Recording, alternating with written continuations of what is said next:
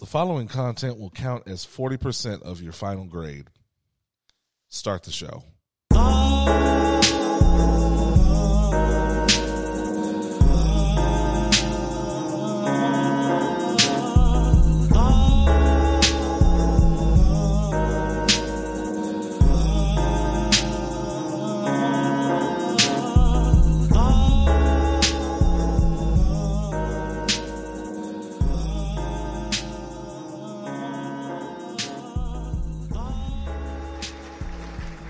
Pay attention. Test will not be open book. I didn't study. Well, you don't need to study. You're like a Mensa candidate. Look, I'm going to be honest. Like, your intro gave me nightmares and flashbacks for a moment. Like, I got triggered. I don't know if you saw it, but I was like, what exam? What exam? Oh, I didn't have all that trauma. I just knew I wasn't coming. Yeah, I didn't go to class a lot, so sometimes I would I ain't taking no fucking test I know the answer to. Get the exam on the day I happen to show up. I ain't taking no fucking test. I know what grade I'm gonna get. The fuck are y'all talking about? Niggas plus information plus alcohol equals opinions while black. Your black ass cheat sheet for the weekend foolishness and fuckery. I am your boy Oz. I am HEB Value Drake, the Fluent one. He's sticking to that, y'all. I just want y'all to know. Look, I don't know how many episodes it's been, but you're just gonna have to get used to it. You know, last episode we had Outspoken Bean on the show. This is like this man's best friend, and he didn't know he was calling himself that. And he looked up like, nigga, seriously. Shout out to Bean. Shout out to Bean, man. That was a great episode. People really enjoyed that. He just performed at Carnegie Hall. What? Yeah. Nope, that's not the right one. That's not the right sound. Hit that man with the air horns, goddammit. Yeah. Again, further confirmation that I am doing nothing with my life. I remember this nigga in the open mics, dog, and he went hard then, but this nigga's playing Carnegie Hall? Yeah. What the fuck? Yeah. And I am recording out of my fucking backpack, y'all. Man, see, there it is. There it is. How are you doing, man? Well, what's your mental health 1 to 10? I'm gonna go with a 5.5. 5.5. Yeah. Do tell.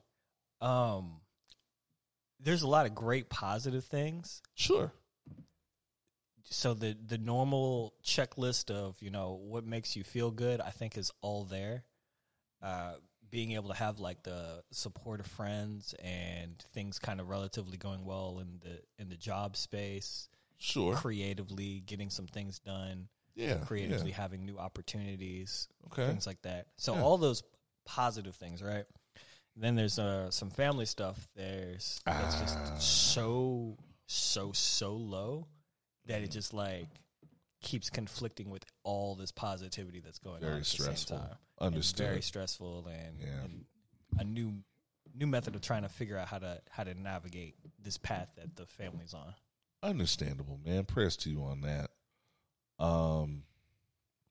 My family drives me crazy as well. I will say for me, I've been between a 7 and an 8.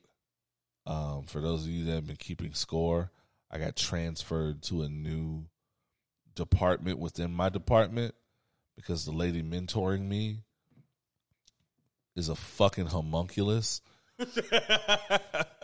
You found the dragon tattoo on her. Fucking yes. On her wrist or something. Dog, she's an anime villain, dog. I swear to God she is.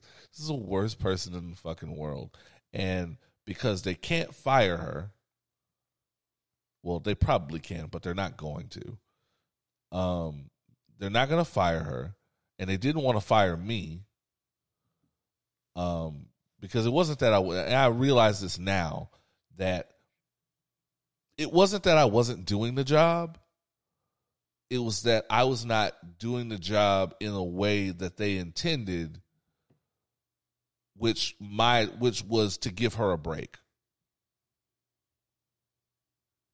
Or to have somebody else doing some of the heavy lifting. And that's a lot to ask of somebody that's never been in the business before. Mm. So I got transferred to another department, which is more physical. It's more warehouse based, which is where I kind of started in retail. It's more hot. It's hot. It's hot as fuck. It's hot as fuck. I didn't care how hot it was when I was sitting at a desk, just sitting in front of a fan in my face. It is hot.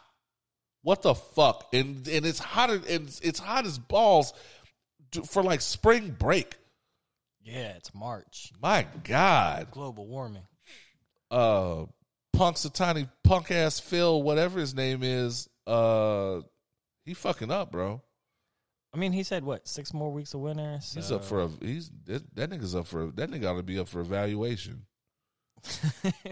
That nigga ought to be up for a 6-month eval or something. I don't know. I think we might get another cold front. Well, yeah, there is that. It'll cool off a little bit. Having said that, I've been between like a 7 and an 8 because I'm happy to be out of that department. Yeah. I'm happy to be not working for her. But this isn't what I really had in mind for the work when I took this job. Yeah, but the job's a job. So it'll be the job until I don't feel like it anymore, or until summer. Because I refuse. I refuse. As been mentioned before, being able to have the job instead of trying to stress on where you're going to get the next end meet. Yeah. In an economy like this. Yeah, it is stressful. It takes a lot of the stress off of you. Shout out to the new listeners. What the fuck are y'all doing here, man? Listening to this sad sack shit about me being the new Al Bundy or whatever. What are y'all doing here? I put a billboard ad up. They saw the billboard ad when they were driving. Oh, that was you? Yeah. Okay, and now they're all here and we can't get rid of them. No, we're stuck with them. Congratulations.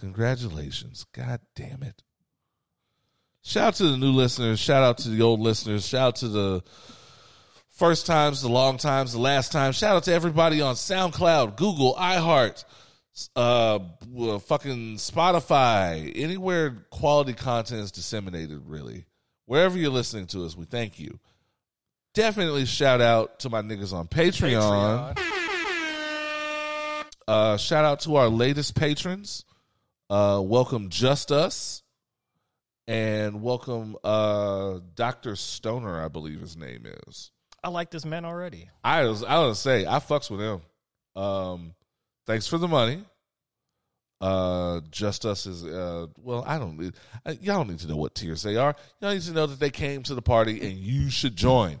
Yeah. Go to patreon.com. Look up Opinions While Black. Join us. $1, $5, $8. It's all there. Somebody up their pledge to $12. What? They just made a whole new tier for themselves. They're just paying in their own tier. Oh man. Now you got to come up with the $12 tier. I was going to say the $12 tier at this point, we've been promoting no tiers under 10 all tiers are under $10. And then they started paying $10 and we're cool with that. And then I saw that they bumped their shit up to 12. I don't know what kind of podcast experience you think we're running here.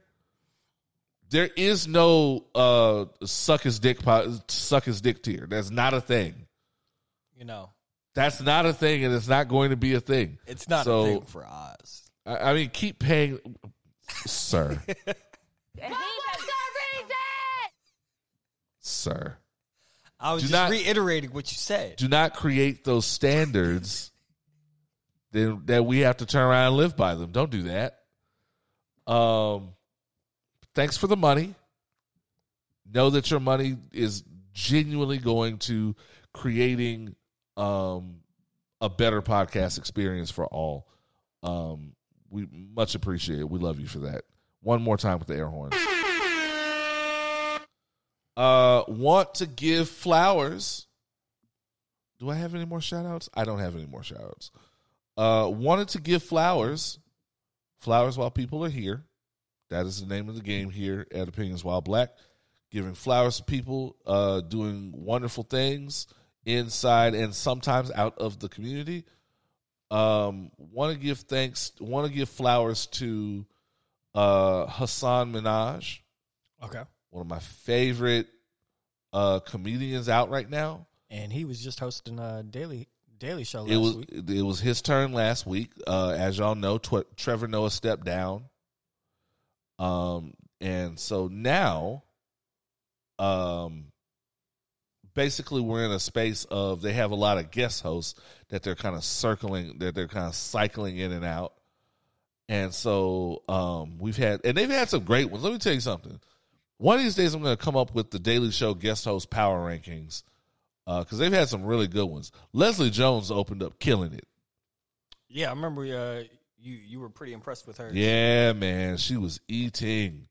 Leslie Jones was killing it. The writers that they bring in, I don't know what their deal is in terms of because some of these are big names. So it's like, are you writing your shit? Are you bringing in your writers? Are your writers mixing with the Daily Show writers? Whatever the case may be, they're really going out of their way to tailor make each experience based off of the guest host to their and play it up to their style. Got it. Because Marlon Wayans just got through doing his turn, and Marlon Wayans was fucking killing it. See, I didn't know they were going to do to that level, which is why I kind of tuned out a right. bit. Right, because it's like, okay, they're just going to go through and have a bunch of hosts doing the exact same thing.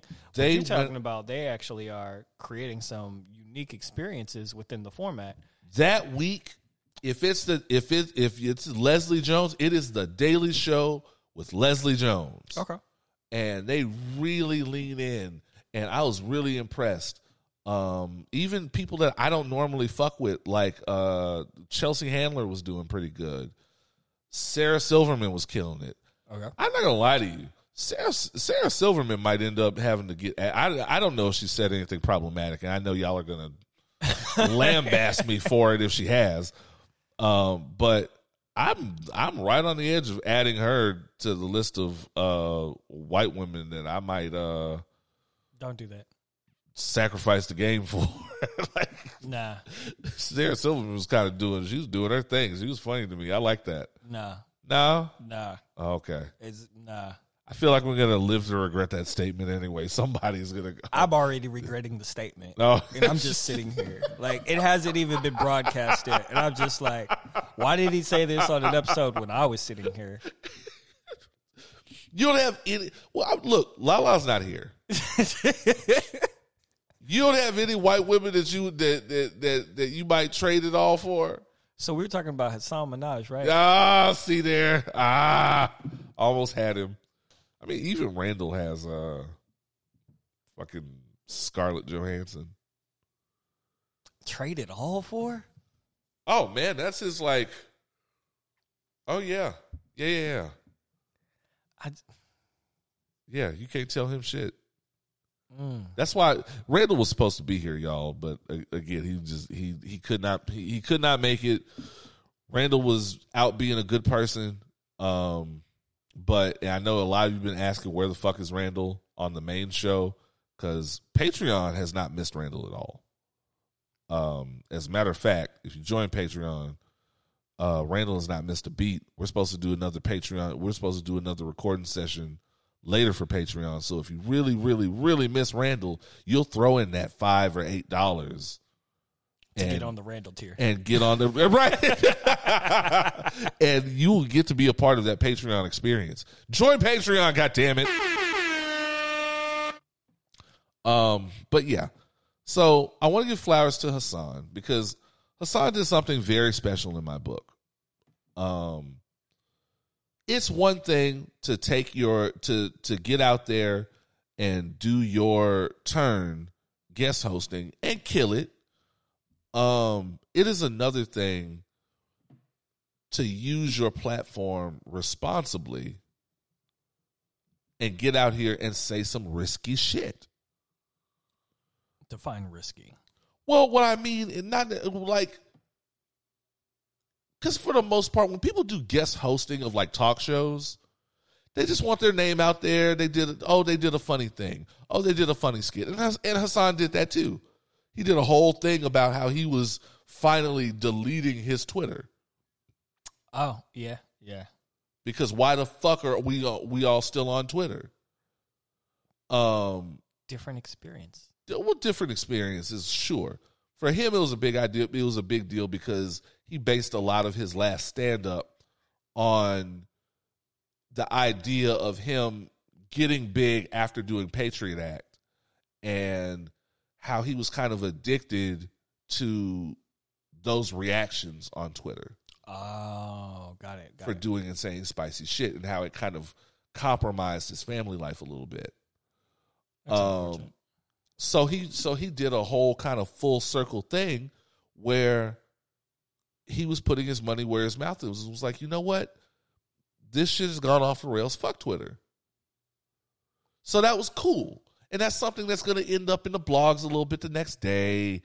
I did remember seeing like the very next day, like I was seeing it like on a couple different platforms with him, doing it like live on the show.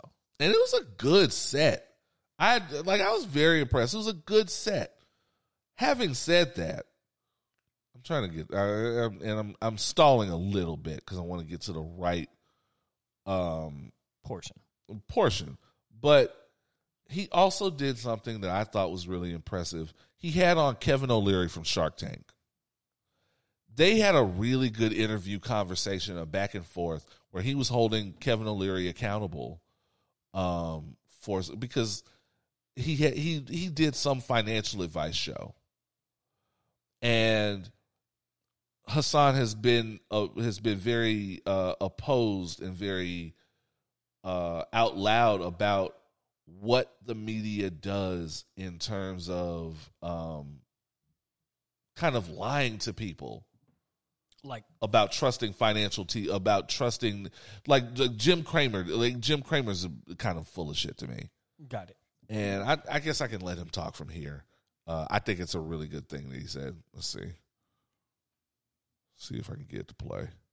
Why I wanted to have this conversation is, over the past 2.5 years, I don't know if you felt this during COVID. A lot of us were at home. A lot of people were going through uncertainty. I had a lot of friends that lost their jobs. And there is this deep angst within a lot of us. I feel it with my friends, my generation. They're hitting an age where life is starting to choke them out. They're hurtling through time. People are getting married. People are trying to buy their first home. People are trying to have a little bit of a nest egg to have some sort of financial cushion to cover school, healthcare, aging parents, etc. And the way salaries are now, you have to 10x your money. And so what happened during this period of time is a lot of the financial, cable, hot take podcast people, advertently or inadvertently, were giving their takes, and people at home were listening to them and go, well, clearly, he's smart, he's a venture capitalist. Why don't I take an active position in my betterment and do what he does? The difference is, and what I was telling Mr. O'Leary was, you're at a different tax bracket than them. You can take the losses and retail can't. And unless you give up your whole position, like I said, you show me yours, I'll show you mine. This is my net worth, this is what I'm being paid, this is how much I'm investing, this is how much of my personal money I'm investing. We don't know. And what that does to the millions of people that listen, it creates a lot of risk and damage. And I feel for those people because they get left holding the bag and they get left behind. So I hope people remember that the next time they watch any of these shows or these podcasts, they have to keep in mind, hey, we'll never know what their position really is. So maybe I need to take what they say with a grain of salt. Do you understand what I'm saying?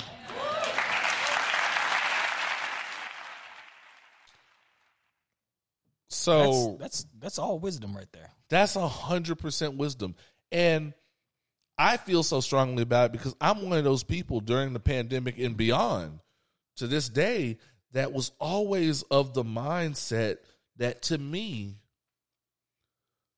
I felt like we saw more than ever that capitalism in Western society, specifically in America, is a house of cards. And that shit can fall apart at any time. Yeah. Over the biggest thing or over the smallest thing. And that shit, it can fall over by looking like it's going to fall over. Correct. Fear. Just fear of the next thing. Prices are going to go up. Toilet paper is going to go up. Just anything. People did not give a fuck about the pandemic, really. No, but they gave a fuck about toilet paper. But all of a sudden, they gave a fuck about getting as much toilet paper as possible because what about me? Period. And I felt like, and then, of course, people seeing the truth about about being able to work from home, people seeing how easy it is to just hand people some money in times of pandemic and crisis, and seeing that not necessarily just the rich, but the government and the people that are in charge of keeping us safe can do these things financially, and they just don't want to. Yeah. And I thought people would have a better understanding of how shallow it is, some of the things that we argue about when the economy doesn't allow for us to think like this. All I hear is people arguing about who should pay for what, who should pay the bills, this, that, and the third.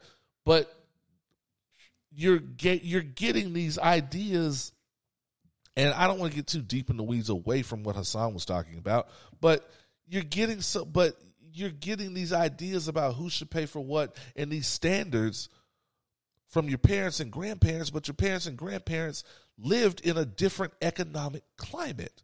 Well, I mean, our grandparents lived in a different economic climate than our own parents did. You know Correct. What I'm saying? You could get out of high school, get a good job, and be able to buy a house. Yeah. I mean, running back, like I remember it was a couple years ago when there were some of the protests that kind of turned into, more extravagant type events in Baltimore. Right. There was a lot of unrest at the time. It was making national news. Of course. And I'm talking to my grandmother, who originally was living in Baltimore, and she'd moved out to Columbia.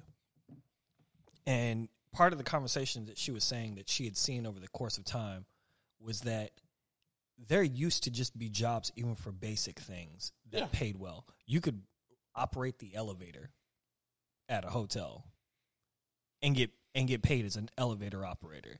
You could work at the factories and make money and be able to support your family working at the factories. Correct. So when those jobs start pulling away, not only do you have more competition for the jobs that you are able to actually sustain within the area, a lot of times people were being classed out and not given the opportunities to be able to still provide at the same level as they once did for their family. And so you start looking for new opportunities. Speak on it, son. You start looking for new hustles. You start looking at violence in ways that weren't quite the same because of the economic implosion that happened within the community. That's true. You're not lying. I want to reinforce that point that, like, if you go on Indeed, I'm not saying elevator operator is out there, but anymore. If elevator operator was out there and you looked up that listing on Indeed, I guarantee you they need you to have your bachelor's. They need you to have a working driver's license. What the fuck do you need a driver's license to operate an elevator for, bro? Hey, you got to know how to hit the brakes. I don't know. Like, they really, some of the requirements, like I was looking at social media consultant. Yeah.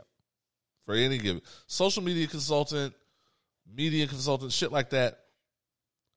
the amount of stuff they need you to know, or the amount of programs they need you to know. I looked at what a social media analyst does. I looked at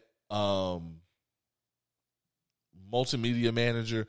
I looked at these kind of jobs, and the amount of shit they need you to know is shit that I do already on a daily basis just to keep this brand going. Yeah. They want you to have a degree. They want you to know specific programs because they don't know what other programs are out there that are just as effective. All they know is Adobe.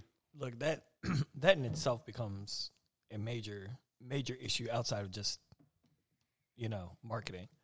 Because you should be able to walk in with a portfolio and say, look, here's the content I created. Here's how I create the content. And this is the analytics for who's listening, the amount of downloads per month. This is what I do. Mm-hmm. And you should be able to do that with someone face to face. You should be able to convince them. You should be able to talk to them and convince them. The algorithms run all this shit. So the algorithms decide if you even talk to a human being. Shout out to algorithms. Shout out to the fucking algorithms. Skynet is here, dog. And not only that, we have to talk about how in closed system AI, not the AI that you see on sci-fi, how in closed system AI, a lot of times those algorithms and those programs do not account for racial inequities. No, they do not. Because what they do is they judge by who humans have hired, and they go, oh, well, that means white people who went to Harvard, who know this person and that person are doing a great job and they're great hires. We should just keep hiring white people that went to Harvard. Yeah, or we should just keep setting them up for interviews. One of the biggest biases when it comes to racial inequity in algorithms and software development is that it's not completely neutral when you are training systems like that. You have to give it a data set. And that data set is coming from a person. If you don't have a diverse group that is in the process of training or creating those data sets, then you're going to miss the different angles. You're going to miss even just the test reiterations that are necessary. The easiest way to describe that is like, look at what a photo looks like on a cell phone. Mm-hmm. Cell phones do not take pictures the same way that old school cameras did, where you just let light in. Cell phones are so limited that they have to do processing. Well, the people who are creating all of that processing that goes into every single cell phone picture taken, they've had to learn, like, oh, hey, we've been biasing towards light-skinned white people for so many times because we're just here as European descendants testing on ourselves, that they didn't realize that black skin looks different under different lighting conditions. That dark skin looks different under different lighting conditions. And that's a recent, quote, feature that they've had to add and advertise. Like, hey, look, we can take pictures of everybody now. Right. Because then you have shit like the self-driving cars that don't recognize black people properly and can hit you. Yep. And all of that getting deep in the weeds away from the point, you have a lot of these things working against you. And the pandemic became a time of people trying to figure out new avenues for revenue. Mm-hmm.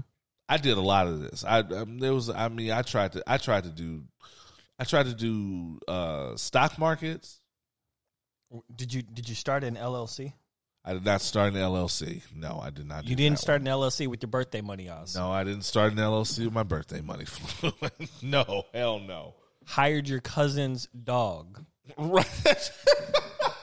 And write off, the taxes. Them LLCs for the kibble. Them LLCs just collecting dust somewhere. Ain't none of them niggas involved in LLCs using that for shit. They getting taxed on it too. They are. I will say I had Dumbass. a friend. I had a friend who was pissed because she recently got hit for a what was the? I'm trying to remember the exact term, but it was like essentially it was a right to exist tax or / fee that was put on her because at the same time listening to people who were saying, "Hey, get this LLC during the pandemic. Here's another way where you can try to, get income while people are trying to adjust for a very real problem." Right? You're listening to these podcasts, you're listening to these people, not realizing they're in different positions. And so she set this LLC up only to find out that a year later, now she owes the Texas, not the federal government, but the Texas government, like $1,500 because she had an LLC. She had the LLC. That's exactly. And nobody broke that down or explained that to her. So it caught her off guard. And now she had to come up with that extra. I turned down the independent contractor deal because they needed me to have an LLC. Oh, no. What? They needed you to have They the LLC? didn't need it. They wanted it. Oh. They wanted it for their tax purposes. Oh, okay. And I was like, fuck that. I'm not doing that. Yeah, that's good. That's a good position. And I really respect Hasan for calling these people out, these weird financial self-help gurus, because not all of them are like the Shark Tank guy. This happens on an entry level. We're talking about niggas who pay off two credit cards they've had since they were fucking 19 years old, and now they decide that they're qualified to advise other people on financial literacy. That's insane. And that's the ecosystem that we're talking about here. And I had my mom listened to some psychos one time, long time ago, because they were a black-owned tax company. I keep telling her to just do fucking TurboTax, which is kind of a con in itself, but it takes a lot of guesswork out. But she listened to some fucking psychos that told her what to and what not to do, and it all sounded like fraud. All of it sounded like fraud. Yeah. I'm pretty sure one of those guys is in prison right now. Oh God, no. I'm fairly certain, and not like good prison, like knifed in the shower prison. Not Martha Stewart prison. No, not Martha Stewart prison. Absolutely not. This is a black-owned business, so they're in Oz. Like they're like the African guy is looking to get their butt. Like that one. That's unfortunate. The dude who writes poems for the dude who draws pictures and makes some poems on the fucking wall. Shit, that shit. Yeah, I write poems. With words. Well, yeah. Yeah, that's a part of it. And it really, honestly, I think this in part goes right into my humans ain't shit section. I don't like how we use the word survival now. There's a lot of words that you niggas use. This new agey this weird new agey false positivity bullshit. It drives me crazy. Wait, what's wrong with surviving? So here we go. All right. What'd you survive on? Survived the pandemic. Okay. Survived my ex-girlfriend. That's, Survived my other ex-girlfriend. Milestones. I survived a bunch of I survived a car crash. Milestones. Congrats. I survived plenty of shit. I survived my mother and her selling Mary Kay getting on my fucking nerves. I don't like the way we use survival. There's a lot of language that comes with this weird self-helpy, false positivity, nonsense bullshit where y'all take words and just vilify them at random, and I don't like it. Wait, and one of them is have you heard this saying where they go, make sure you're with someone who was raised in love and not raised in survival, or someone, you don't understand because all you've ever known is survival and you've not known abundance, and survival this and survival that, y'all. And the other part, well, here's why. And they go, well, because someone who was raised in love will know how to properly love you and this. But someone who was that's raised, bullshit. but someone who was raised in survival is only going to do what's best for them, and they're going to use you up, and they're going to use you up until you're dry because they only care about them and they only know how to protect them. Let me explain something to y'all.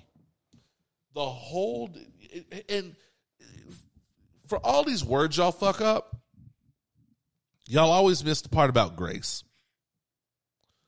The whole point of survival is that you have no choice. Yeah. By definition, it means you have no fucking choice. No one's out here trying to use you up for your $200 limit credit card, motherfucker. What are you talking about? And guess what?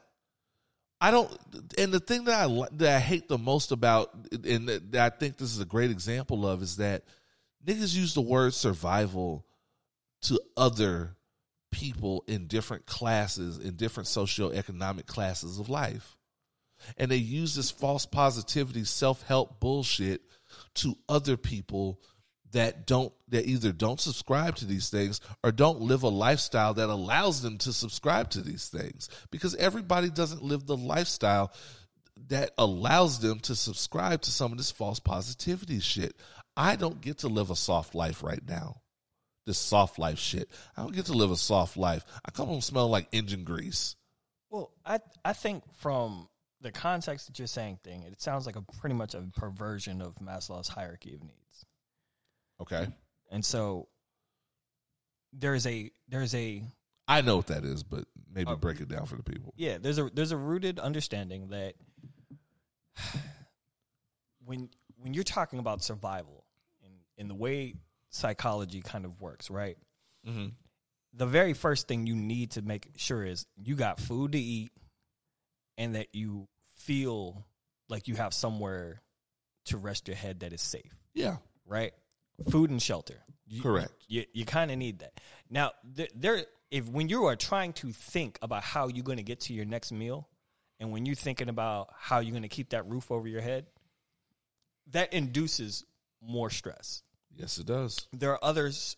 Your focus becomes more tuned in to making sure that you are meeting those needs. Mm. There are things that are in your radar that are just going to make sure that is handled. There are other tiers above that.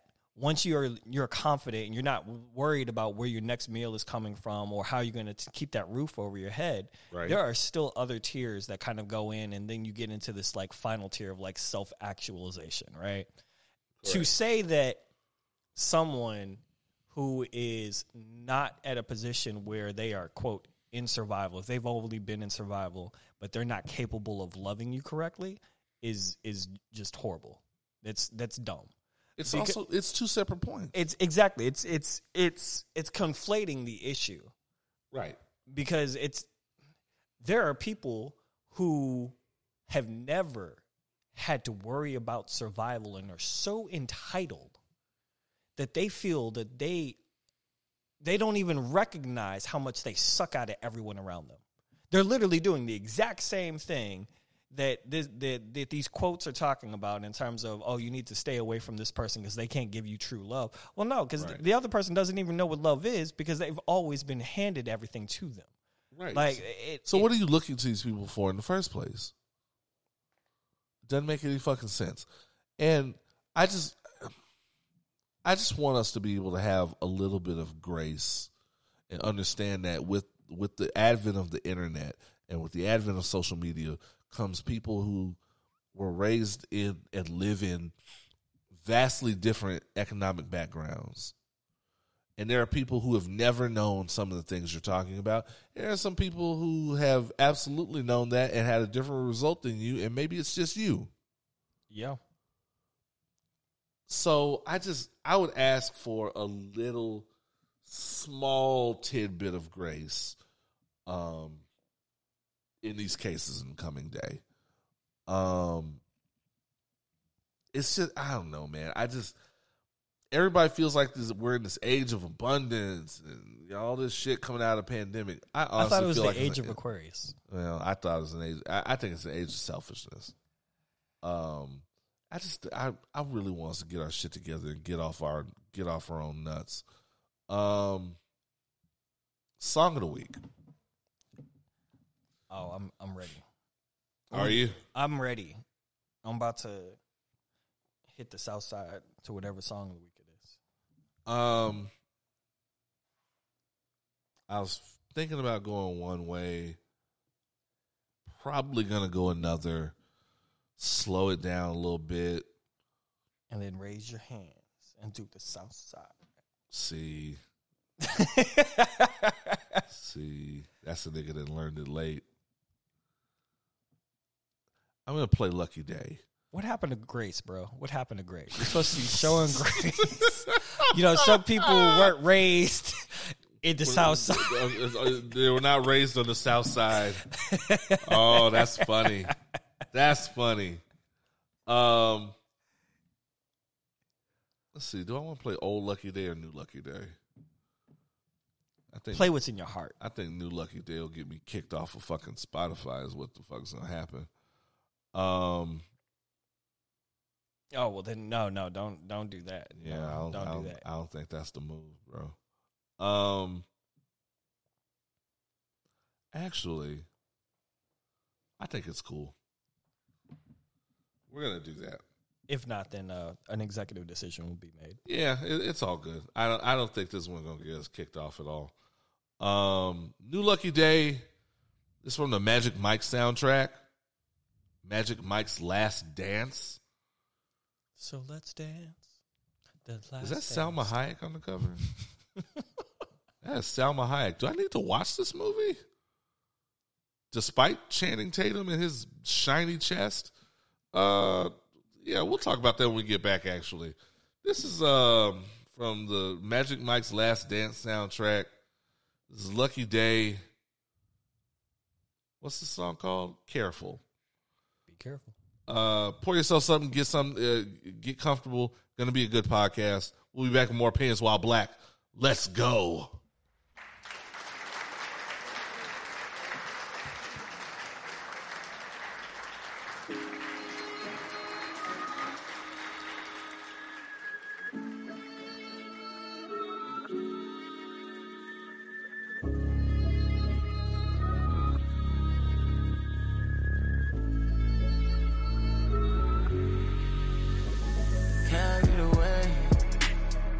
How you gon' light my fire and can't contain it? Why you won't tease my mind with all this danger? If I take the wheel, I drive you crazy. You know.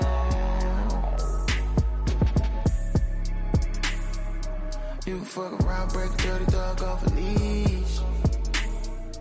You fuck around, see shit you never dreamed. Fuck around, bring nigga back to the old me. Yeah. Take it all. Now you're curious when you see. Better be holding on when I take you down. You believe.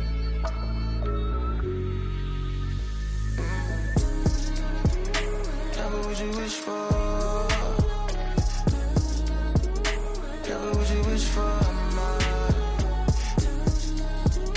Tell me what you wish for. Tell me what you wish for, ma. Drip. Know you want it more than a sip. Shoot from the hip. See finna load another clip. Out of hand. Admit that you went over your head. Grip. I'm about to take you on a trip. You fuck around, break a dirty dog off a leash. You fuck around, see shit you never dreamed. Fuck around, bring nigga back to the old me. Yeah. Tell me what you wish for. Tell me what you wish for, ma. What you wish for? Tell me what you wish for, I'ma take it all.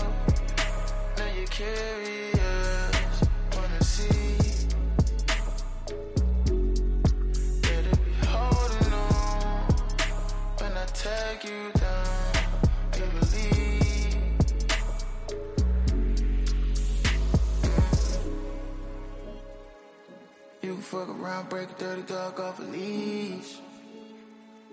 You fuck around, see shit you never dreamed. Fuck around, bring nigga back to the old me. Yeah, yeah, yeah, yeah, yeah.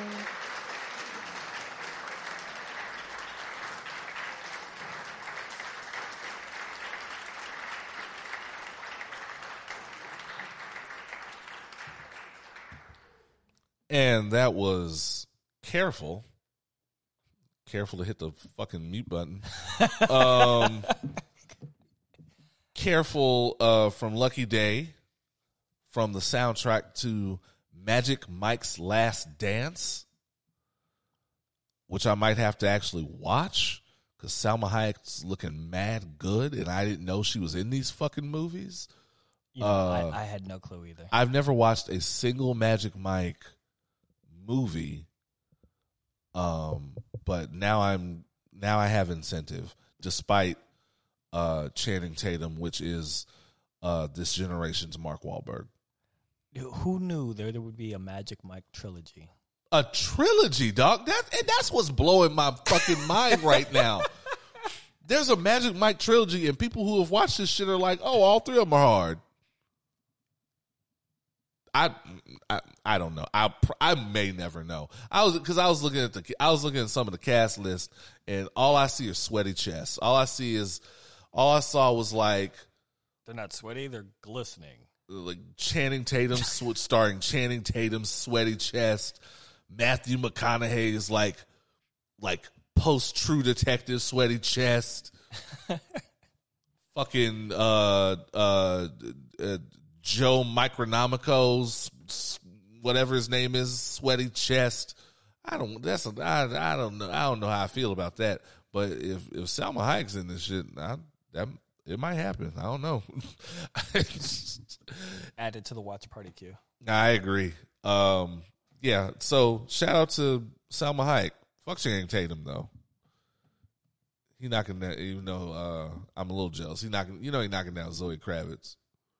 What? Right? What? Right? Isn't that the oddest little? What? Like, what was the show? Somebody had put me on to some show that she was in with the record store. Oh, High Fidelity. Yes. That so funny that do you not know the history with that? No. So High Fidelity is originally and because I love this movie, it's a movie from like the late 90s starring John Cusack.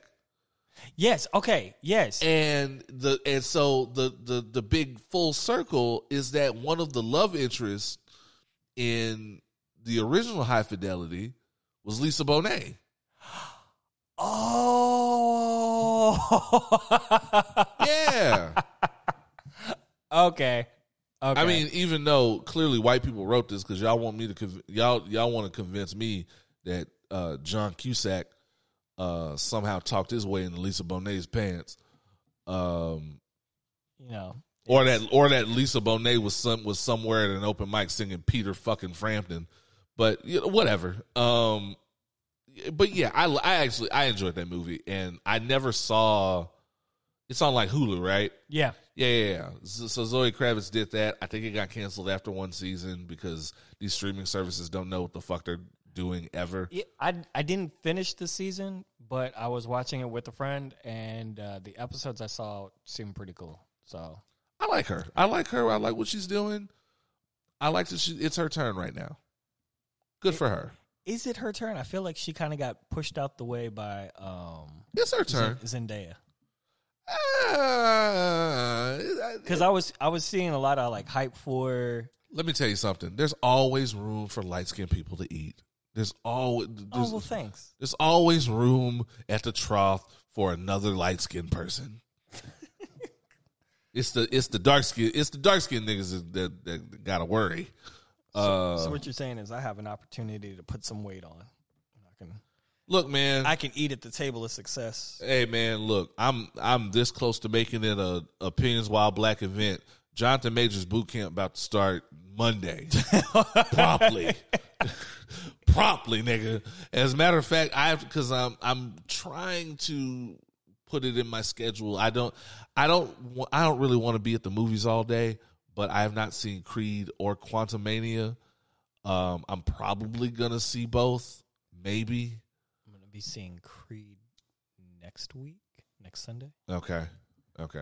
Yeah, I get up early in the morning for this shit. I can't say who on the air, but there's someone of great prestige who has put together the little entourage to go watch Creed 3. Some of the prestige here in Houston? Yeah. The fuck? I was like, what? Oh, you want little me to come watch movies with you? Do I know them? Yeah. Do I know them personally? Yeah. What the fuck? Off air, though. Off air. Okay. All right. Or maybe on the Patreon. Probably on Patreon. Y'all gonna want to, because y'all gonna want to record my fucking reaction to this bullshit. The fuck?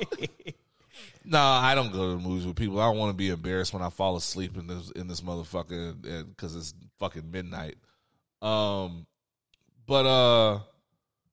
Yeah. So there's that. What's on? Let me see what's on the rundown, man. I feel like we missed some shit because we took next week off. Oh, of course. Fluent just showed me who the fuck he's talking about. Now I feel real. Now I'm a little tight. I'm a little tight that I've been out of the loop. Hey, you know. I ain't been outside like that. Nah, it's cool. I ain't been outside like that. It's all good.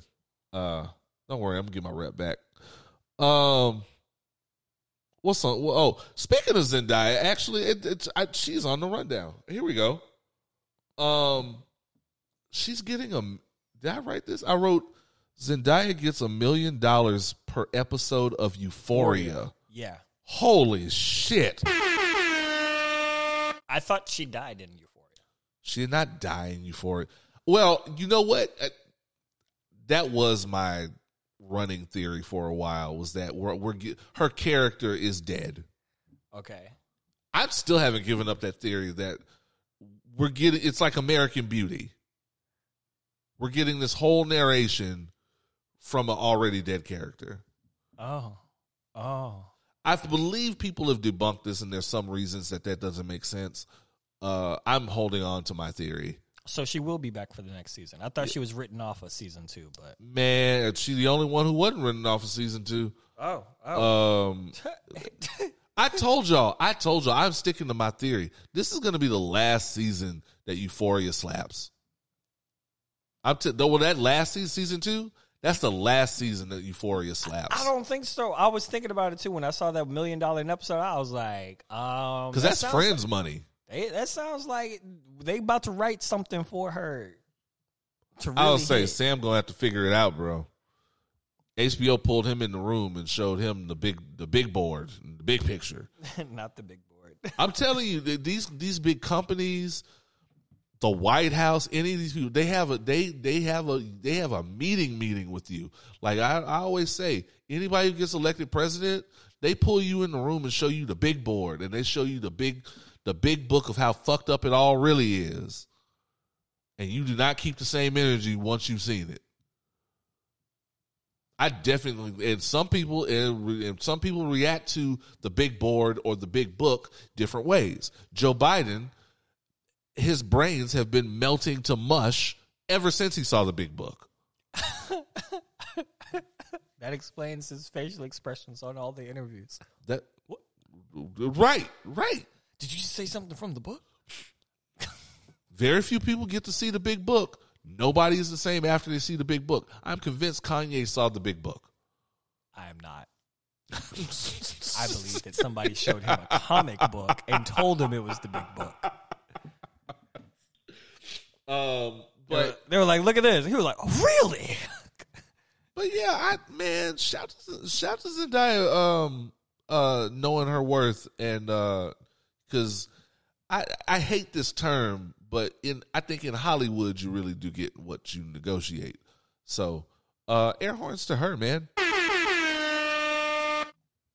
Also, air horns to her on just the random modeling everywhere. How is she not modeling? Because let me tell you something. If she got in the game, it's over for a lot of these Instagram chicks. No, it's not, because it's a different platform. Shit. Instagram modeling is a different modeling platform than print, than fashion shows, than any. But whether we like it or not, it's a standalone. But whether we like it or not, those set a standard. Maybe not the standard, but a standard, and that butterfly effect changes the landscape. Nah, because it hasn't. Like, why hasn't it? What I mean by that is that, like, Ashley, what's her name? The thick girl, the plus size girl that's getting all the attention. That didn't come from nowhere. But that's not gonna defeat or change up things for social media as a marketing platform for modeling. That's what I'm saying. Like, it's so independent.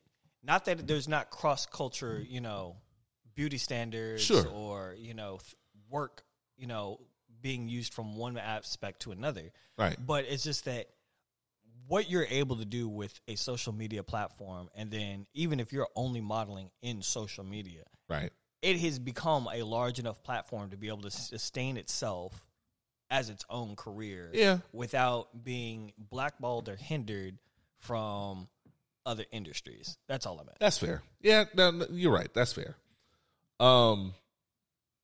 Yeah, my love for Zendaya got the best of me. I mean, I'm all for supporting black women, though. I'm all for supporting Zendaya. She is not even my type, but she bad. She bad. What else we got? I feel like we missed some stuff because we took a week off.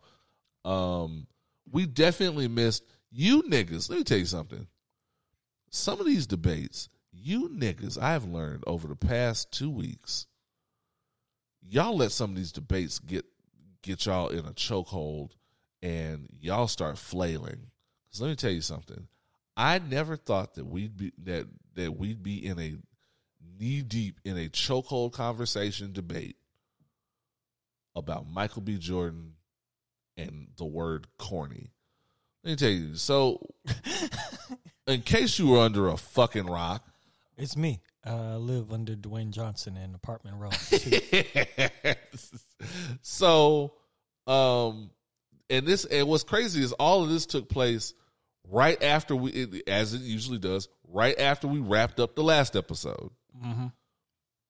Michael B. Jordan was on a red carpet. Creed 3 was premiering. It's a big night for him. He runs into L'Oreal. Those of you that don't know L'Oreal, you're not missing shit. L'Oreal is like the third most entertaining person on Angela Yee's podcast. She has a podcast. She has a radio show that I will probably never listen to. She got a couple other podcasts out there. Anyway, runs into Michael B. Jordan. Says, "Oh, we go way back." Michael B. Jordan looks at her. I've never heard him look like this or respond to people like this because he is so he's so likable and ready to get along with people. He looked at her and goes, "Oh, the corny dude, right? Yeah. You remember me, the corny dude." And as it turned out, there's two things that came up here. One, L'Oreal was on a podcast with another person who is irrelevant, and the irrelevant person was talking about how corny they thought Michael B. Jordan is, and L'Oreal co-signed, and this is where we get to 2. Turns out she went to school with Michael B. Jordan. Mm-hmm. And was one of the peanut gallery that used to make fun of him. 1, because his name is Michael Jordan, and 2, used to make fun of him because he knew he wanted to be an actor at a very early age, and went and got headshots done and made fun of him because he had headshots, and they went to school like Newark, New Jersey, which is basically the hood. And her defense was, well, Newark is the hood. What are you going to do with your and this is a quote, what are you going to do with your stupid headshot in the hood? Put it not in the hood? I don't know. Which is stupid, which is dumb. He wants to be an actor. Back then, you had to have a headshot. Period. Yeah. Period. And so fast forward to now. He's an actor. He's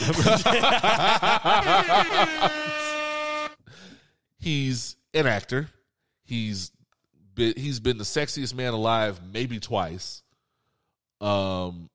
He's got his directorial debut, which we now know has gone on to be the biggest selling sports movie ever. Already? Yes. 100 million, first opening weekend, 100 million worldwide. Bro. Okay. And I know people still planning to go because. And people still trying to get out here. We're planning to go. And people still trying to get out here and go. 100 million worldwide, get the fuck out of here. And so now he's had maybe the best.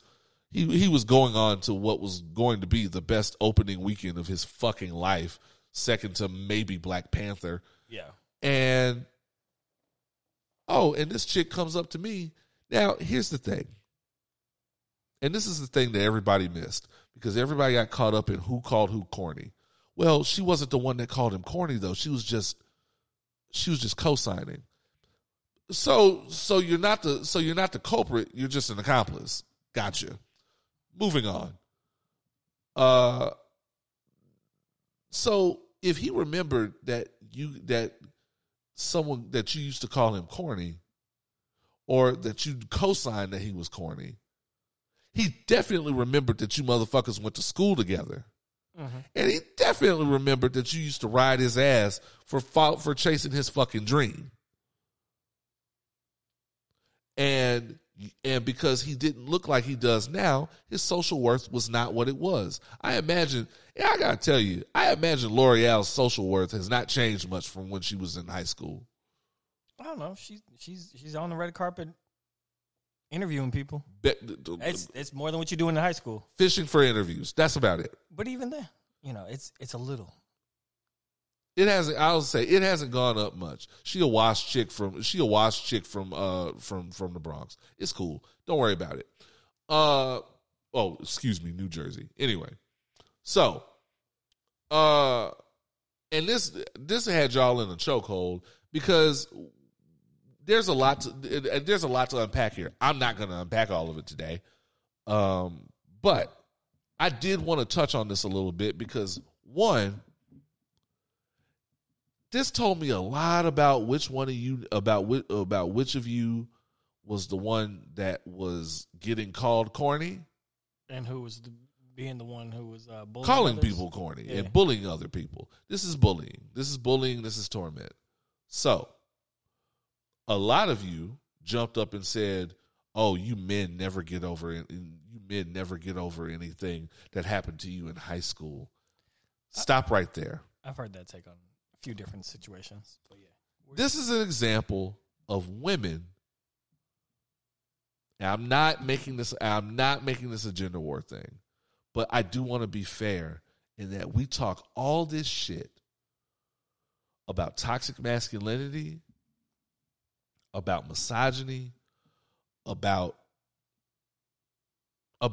allowing men space to feel things and open up.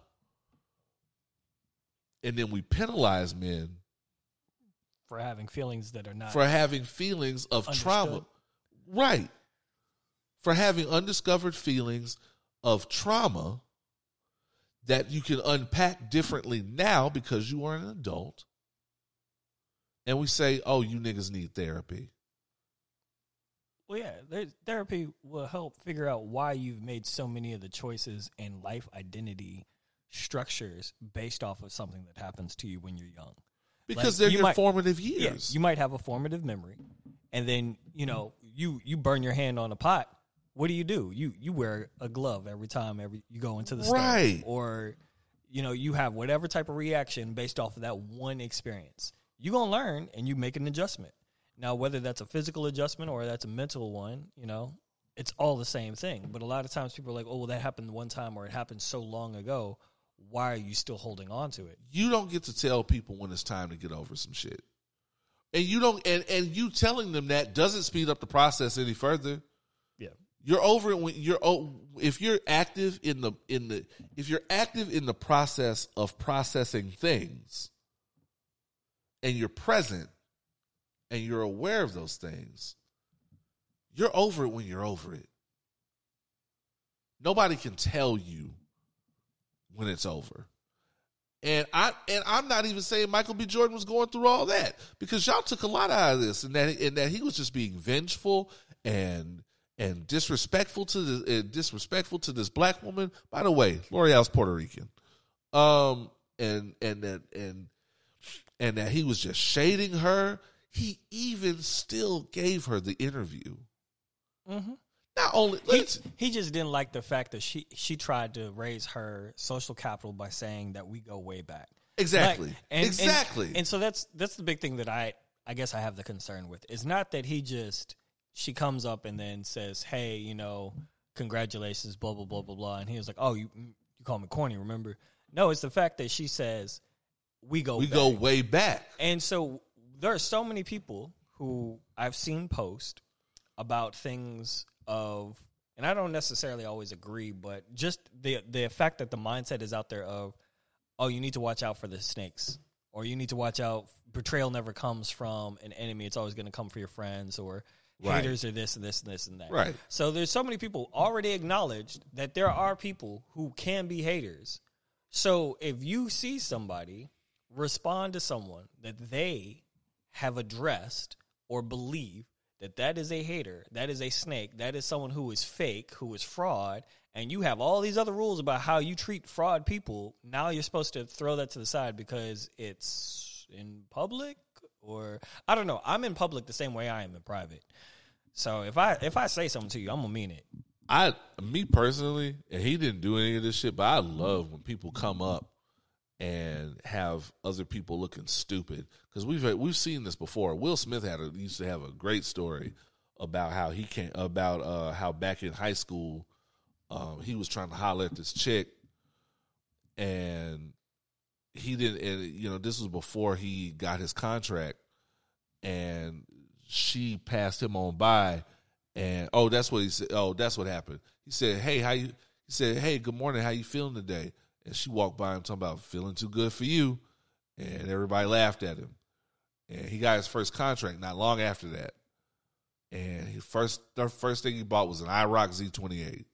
God, that was an ugly fucking car. I am so old. That was an ugly fucking car. Jesus Christ. That shit looked like I can't even say it looked like a Transformer, because Transformers look better than that, bro. But he drove by, and she was at the bus stop in the rain, and she tried to holler at him, talking about, "Hey, how you doing?" And he turned that corner and hit that puddle, feeling too good for you. Nah. And we have, like, when Miguel, I don't know if you ever see it, there's a video out there. Miguel was on one of these, like, reality shows or something where they were, like, trying to make, like, a little singing group or something work with these kind of people whose singing styles do not match. And I want to be on a reality singing show. Why? I mean, I can't sing. I mean, the conversation should be over right there. But I want to be on the show. You just want to be on the show. Like, I feel I'd be a great addition to the drama. What would you be doing? Pensively staring. So you'd be doing the Mark Wahlberg?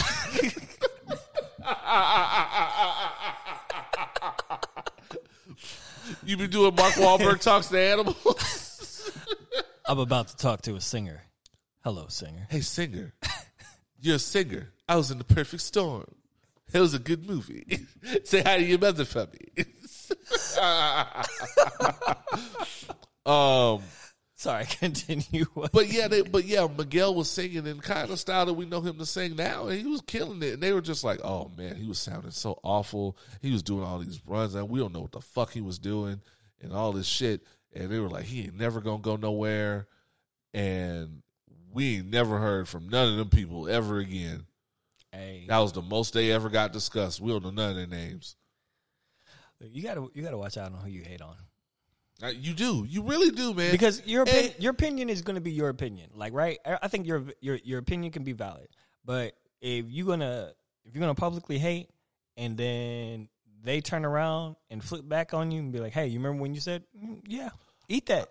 I'm gonna agree, but also push back a little bit there. Honestly, I don't care if they're the janitor. I don't care if they end up being a janitor. Everybody deserves respect off the muscle, and you just out here tormenting people. And I think we shoot kids a little too much bail on this. Kids will be kids shit. Y'all are super okay with your kids being psychopaths, dog. Because I'm not bullshitting. Because there was a lot of people that were like, "Well, kids are going to be kids," and he should have expected that he was going to get made fun of because his name is Michael Jordan. One, that's not something to make fun of. I mean, two, he didn't get a choice in that. He didn't ask to be named Michael Jordan. What the fuck? What the fuck is wrong with y'all? There was a kid in like 8th grade, maybe high school. I don't remember. His name was Denzel. Hey, you know what we said to Denzel? You know what we said to Denzel about his name? I guarantee you said something positive about his name. We said nothing. Oh, okay. We said exactly nothing. Because why? Because it's Denzel. Why is that? Like, he didn't have a choice in that. I would have said something. Like, if you're gonna make fun of somebody's ugly shoes or something, you bought them hoes. You bought them hoes. And even if I'm not even advocating making fun of that, because leave people the fuck alone. But oh man, I hate to be the guy to say this. Oh God, I hate it coming out of my mouth. I don't know. I feel like I'm already disagreeing. White people don't do this. Yes, they do. I ain't never heard of white. I went to school with white. I went to Bel Air. I ain't never seen white people just dressing folks down up and down the hallway, calling them corny. Oh, absolutely. Because they don't wear cool shoes or whatever. What the fuck is cool shoes for white people anyway? I don't remember. I think, what was it? K-Swiss? Adidas? I'm trying to remember. I think it was K-Swiss and Was Adidas. it K-Swiss? Yeah. Man, and then you had to have the matching color laces to your shirts. You know what I'm saying? You had to make sure your white shoes stayed white. Oh, shit. Bro, yeah. And then white people were really out here cutting up in K-Swiss. Dickies. And you had to wear Dickies. That was the thing. Shit. We had a Dickies phase. Oh, man. What the fuck was wrong with us, man? What the fuck was going on back then? Man, absolutely. You got absolutely tormented. Man, the fashion was nasty back in the day. Nobody needed to be called corny. You ain't had no Jinkos. Right. I love, you know what you mean you got Levi's jeans? Right? Niggas out here in Jabot jeans. Remember Jabot jeans? This is the ugliest shit I'd ever seen. Oh, man. Well, no, the Jabot jeans came over here. Jabot jeans came over here with the influx of people from the Louisiana area. Okay. I always feel like Jabot jeans were imported, and I don't want to offend any of our Louisiana natives, but I feel like that was an import that came over here, and I don't know what the fuck happened.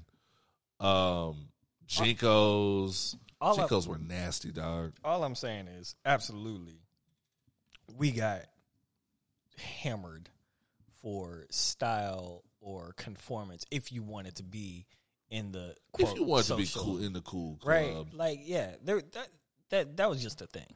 Maybe I just never saw white people doing this. I literally never saw it.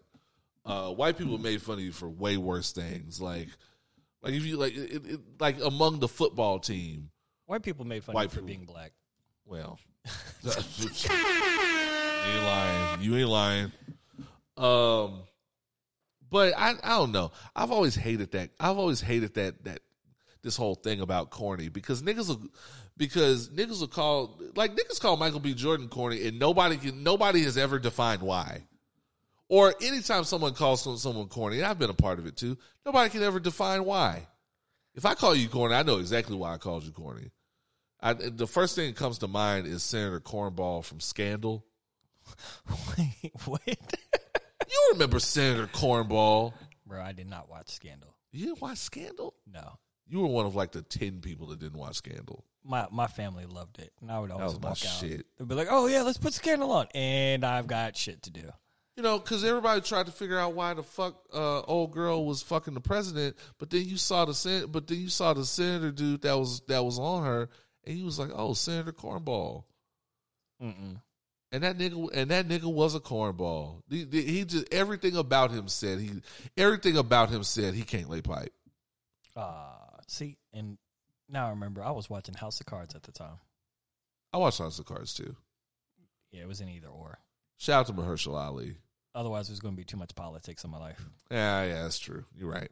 I guess my thing with the whole corny debate to me was that you doing it based off of things. Because I heard an interview with Wood Harris, and he was like, what's corny and who's defining that? Because I've hung out with this nigga. This nigga can ball. This nigga was voted sexiest man alive, and he can put up 30 in a game. What the fuck are y'all talking about? He smiles. And shout out to the niggas that hate you, especially niggas on the East Coast. Niggas on the East Coast hate smiling because they always ask you, "What you smiling for?" I mean, that's the one thing I can think of. I don't know. He smiles, and then people are so fake because then they turn around and go, what's so bad about being corny? The fact you just used it in a derogatory manner. Must be something bad about it. There's that part. Not only that, they try to deny that, corny doesn't necessarily mean hood, or corny doesn't necessarily mean street. Well, that's a lie too, because L'Oreal said in her own description that she made fun of him for having a headshot because they were in the hood. And why would you have a headshot in the hood? To get out of the fucking hood, you asshole. Like I have no dogs in that fight. Man, because I have no, yeah. And it's a conversation maybe we can have one day on Patreon. But one of these days, we're going to have honest conversations in our community about how fucking mean we were as kids. And I say us because I feel like the new generations going forward, I won't say they never have to worry about, but they have less to worry about because these generations are so accepting of things that we ostracize people for. Man, we just find new ways to bully each other.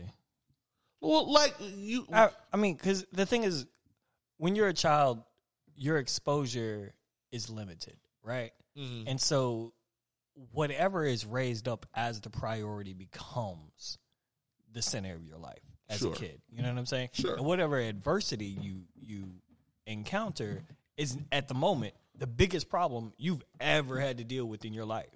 Right. So regardless of how the culture and what's available changes, for each new generation, there's going to be something new where, we might have been made fun of for being corny because of a name or such and such and such. And in the next generation, it might be, oh, you're still using an iPhone. Right. You know what I'm saying? Like, or you're posting on Twitter. Oh, right. You're still using Twitter or whatever. Like, it could be something that simple where now you're ostracized. It's not deemed the appropriate way or the cool way or the right brand. There's always going to be some type of tribalism that's affected and then defined as the superior culture because people are always looking for a reason to be superior. I agree. You're correct. I guess that'll always be around to some degree. There are some facets in where I feel like I wish we could chill. And one day, like I said, we're going to have an honest conversation, most likely on Patreon, about how mean we were. Because now there's all this weird revisionist history to where, oh, well, if you got made fun of, it was your fault because you don't take showers and you don't have any social skills. Or, oh, you got made fun of and you deserved it because you were anti-black.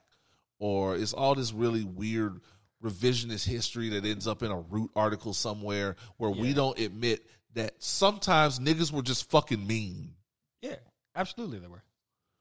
And if you want to, well, and I don't even want to put race, all that's going to be a Patreon. That's got to be a Patreon. Because I have a lot of shit I can say. I have a lot of shit I can say about that. Tune in for the corny episode. Yeah, I would say tune in for the cornball episode, maybe. I'm going to make some bacon wrapped corn. Put it on the grill. Just put the bacon on the grill. Oh, but just put the bacon on the grill. It's got to be corny. Yeah, no, it doesn't have to be. Bacon's all purpose. Okay, throw some bacon. Just throw some bacon on the grill. Maybe make some elote. I might go with that. All right, there we go. I might go with that. Yeah. Hey.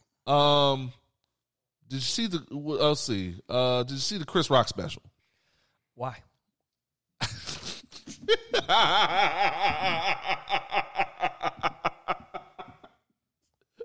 I guess that answered my question. God damn it! Oh shit! No, I did not. I've heard. I take it you're not aiming to look at that.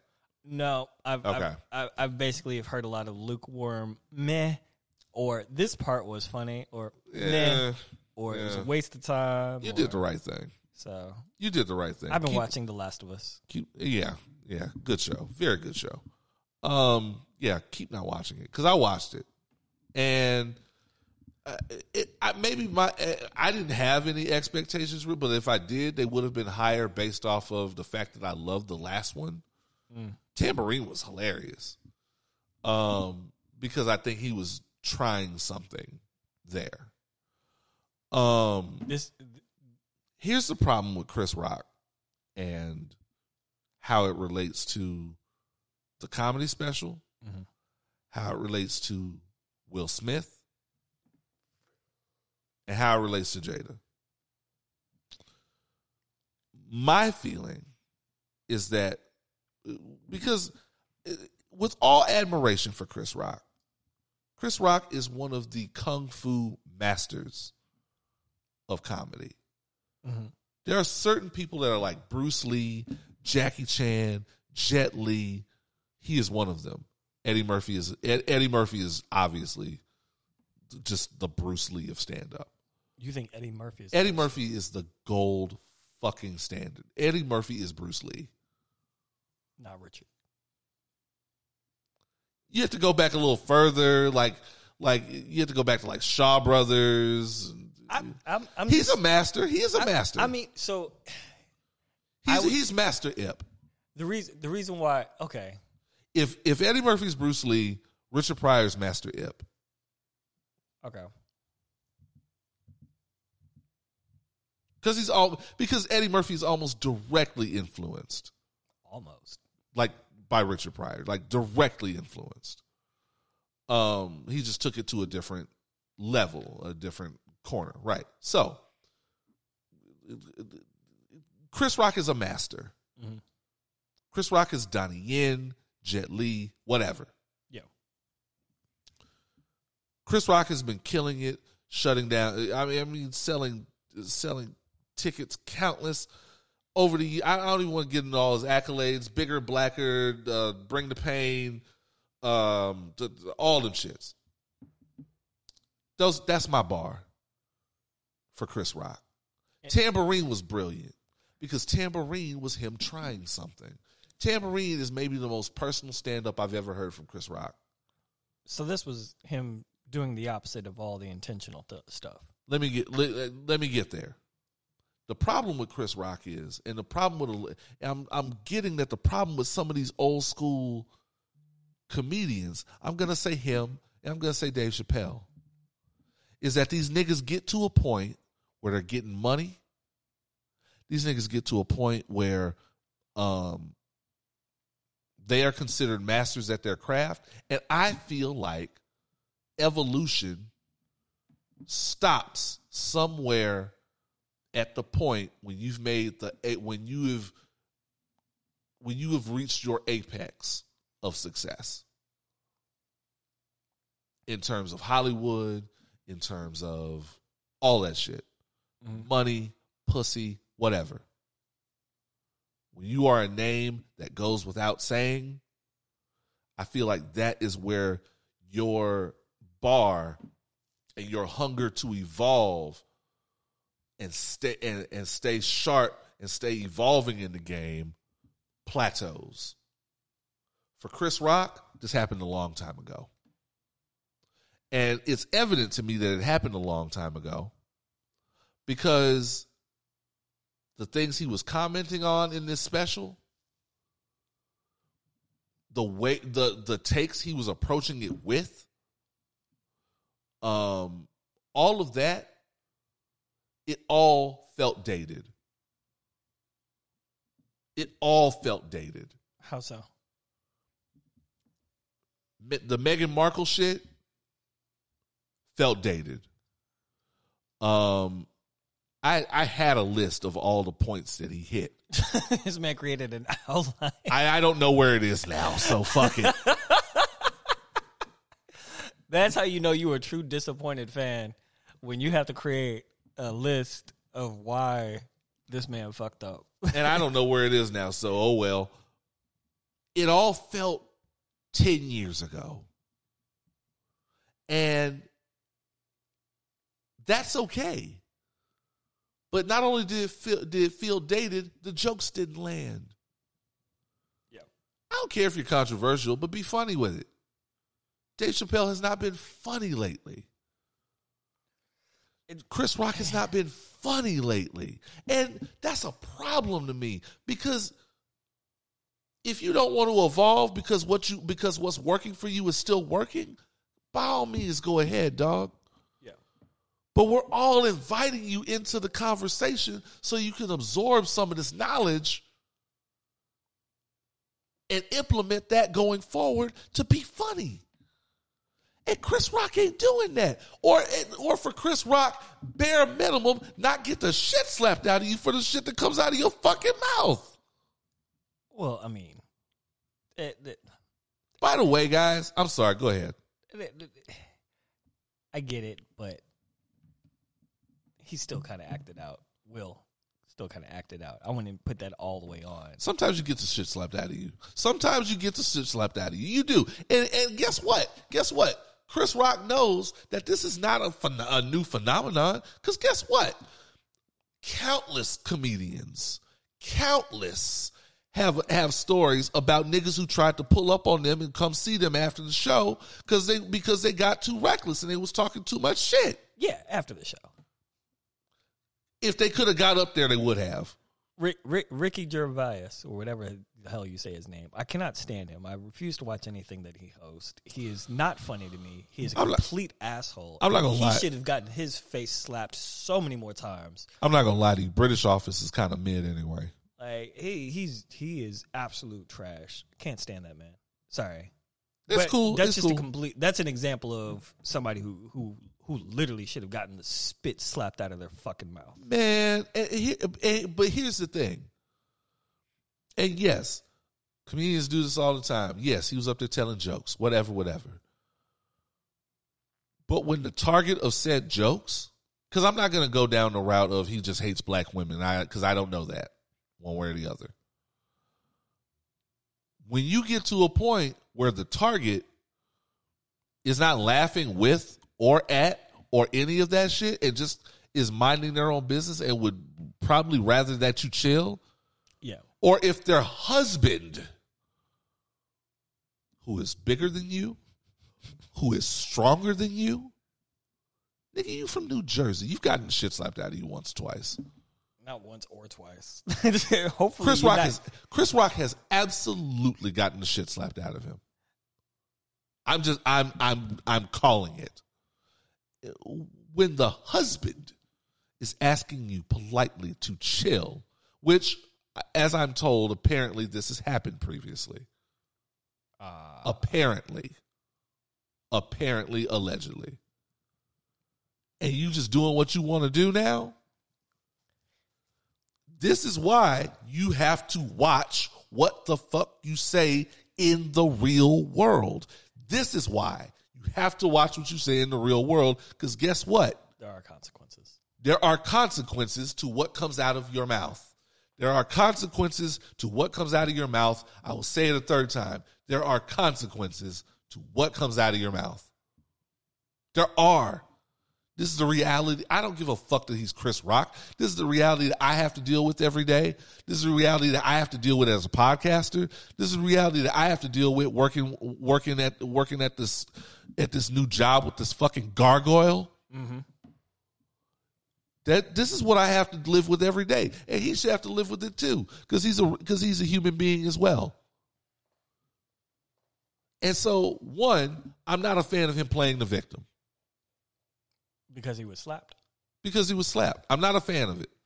I'm also not a fan of you hiding behind your white people until you're ready to mount your defense in your stand-up where you get the last word.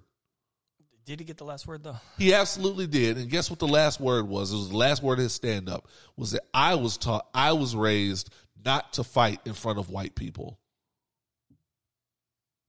Yeah. Chris Rock has gone full coon. Not full coon. Full. Okay. I mean, especially after we know his policy on white people saying nigga. You'll have to refresh my memory because I don't keep up with him and his policies of white people. Oh, he's well documented as kikiing and co-signing with white people about bullshit. Oh, gotcha. Well, then, yeah. Then, I don't know. If you're going to give them that flexibility, then why worry about what you do in front of them? You already letting them say nigga anyway. Who gives a fuck what you do in front of white people? Right. We have to stop that shit. I got so much of it. Oh, but it was the Oscars. Oh, but it was the biggest night of it. Look, either we as black people give a fuck about the Oscars or we don't. The answer is sometimes.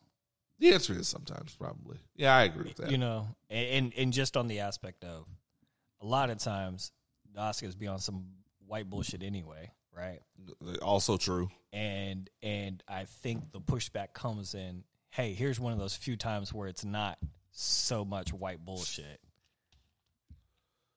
And then it gets, not because it's in front of white people, but just because it's our people with our people. I think that was one of the general gist of like the conversations that I heard. That's fair. From that argumentative standpoint. But I don't agree with the just because it's in front of white people. Man, fuck it. Do shit in front of white people all the time. Henry Louis Gates is one of the most respectable black people on the face of the fucking planet. And he got hemmed up by the police trying to get into his own house. Don't stop giving a fuck what happens in front of white people. Stop. I know this is early, but can you just hit the thing for me? Shut the fuck up! No, not that one. No. The one we go to before that one. This is why.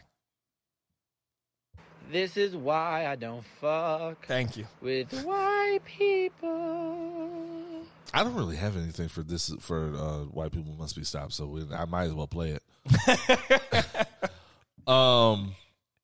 And that's going to happen going forward sometimes on this show. Sometimes I'm just not going to be in the mood to center white people. And I'm perfectly fine with that. So, also one last thing. Yeah. Everybody knows how excited I was about this. I'm just excited about it. It's Creed and Quantumania. The new Luther movie has debuted on Netflix. Have you watched it yet? Absolutely. I stayed up late last night watching this shit. Absolutely, dog. I want this shit to have my full fucking attention. Y'all know how I feel about Luther. Y'all know how I feel about Idris. Luther, the fallen son. I knew this shit was about it. I cheated. I even cheated a little bit and watched like the first 20 minutes before I went to work. This shit, I knew this shit was gonna go crazy. And then I saw Andy Serkis in the fucking credits. I was like, oh, this shit about to go crazy. I do like him in the back end, like in terms of being like a producer or director. Like Andy Serkis is the truth, dog.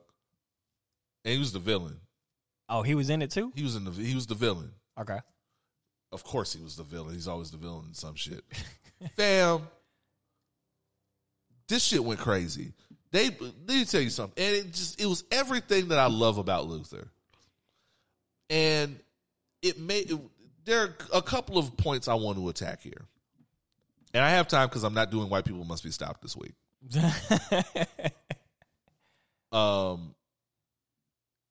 One, I want to reiterate the difference between not true crime, but the difference between grisly crime drama in the UK and the difference between crime drama here in America.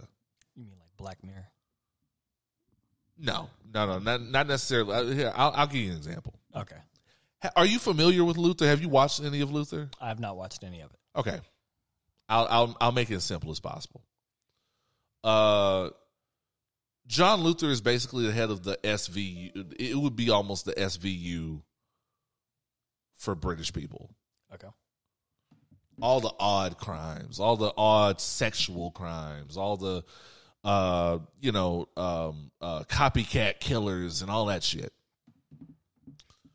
Luther is terrifying. This show is terrifying and this movie is terrifying because most of the time the villains in Luther don't give a fuck about you calling the police. They don't give a fuck about witnesses. They don't give a fuck about cameras. Oh, so they you about can that life. You can just catch it. Oh wow. Okay. And right off the bat, a nigga just caught it. Caught it on 911. Caught it on the line. Oh no. With 911, my nigga. Like that was what got me. First. Yep. You have to watch Luther with the understanding that 90% of the crimes that take place in Luther would never happen in America, could never happen in America. Why? Wait, what's the difference? Why? Please tell me why. Because we in America have guns. Guns. Okay, got it. London, the UK, has vastly different gun laws. They have a vastly different culture about guns.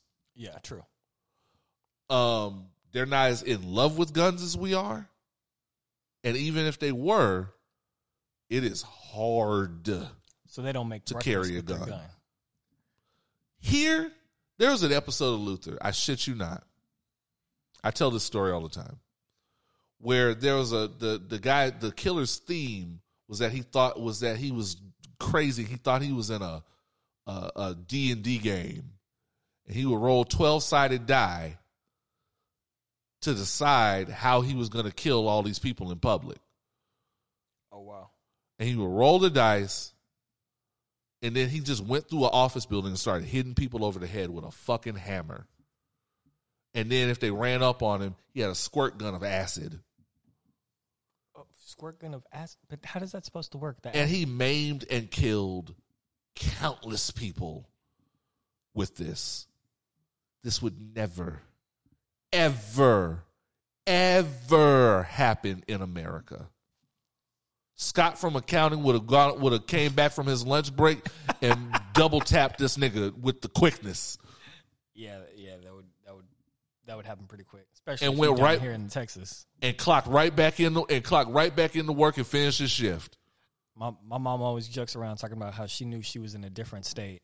My parents moved down here from growing up in D.C. and Baltimore. And my mom was at a church for choir rehearsal in Fifth Ward, and somebody walked in to the church, pulled a gun out, and said, "Hey, I'm gonna need your wallets." And about 5 people in the choir stand pulled their own gun out and said, "I'm gonna need you to walk out the door." Correct. The doors of the church are now open. Correct. She was like, wait a second. I thought that was a myth. Thought that everybody was going to be packing in Texas, but apparently. Everybody got a gun cabinet here. Unless you're gay, then you have a gun armoire. Oh, Lord. That didn't deserve air horns. Did That not was deserve terrible. the air horn. That was not. That was terrible. They did not deserve the air horns, dog. But so there's that difference, right? Yeah. Then there's the difference in how the protagonist is treated. Let me give you an example in America. We have Justified. Have you watched Justified? I have not. Justified is based on an Elmore Leonard novel about this kind of modern-day cowboy named Raylan Givens, who is a U.S. Marshal. Okay. Raylan Givens is the definition of a modern cowboy. He likes to quick draw with people. He gives you 24 hours to get out of town, all that shit.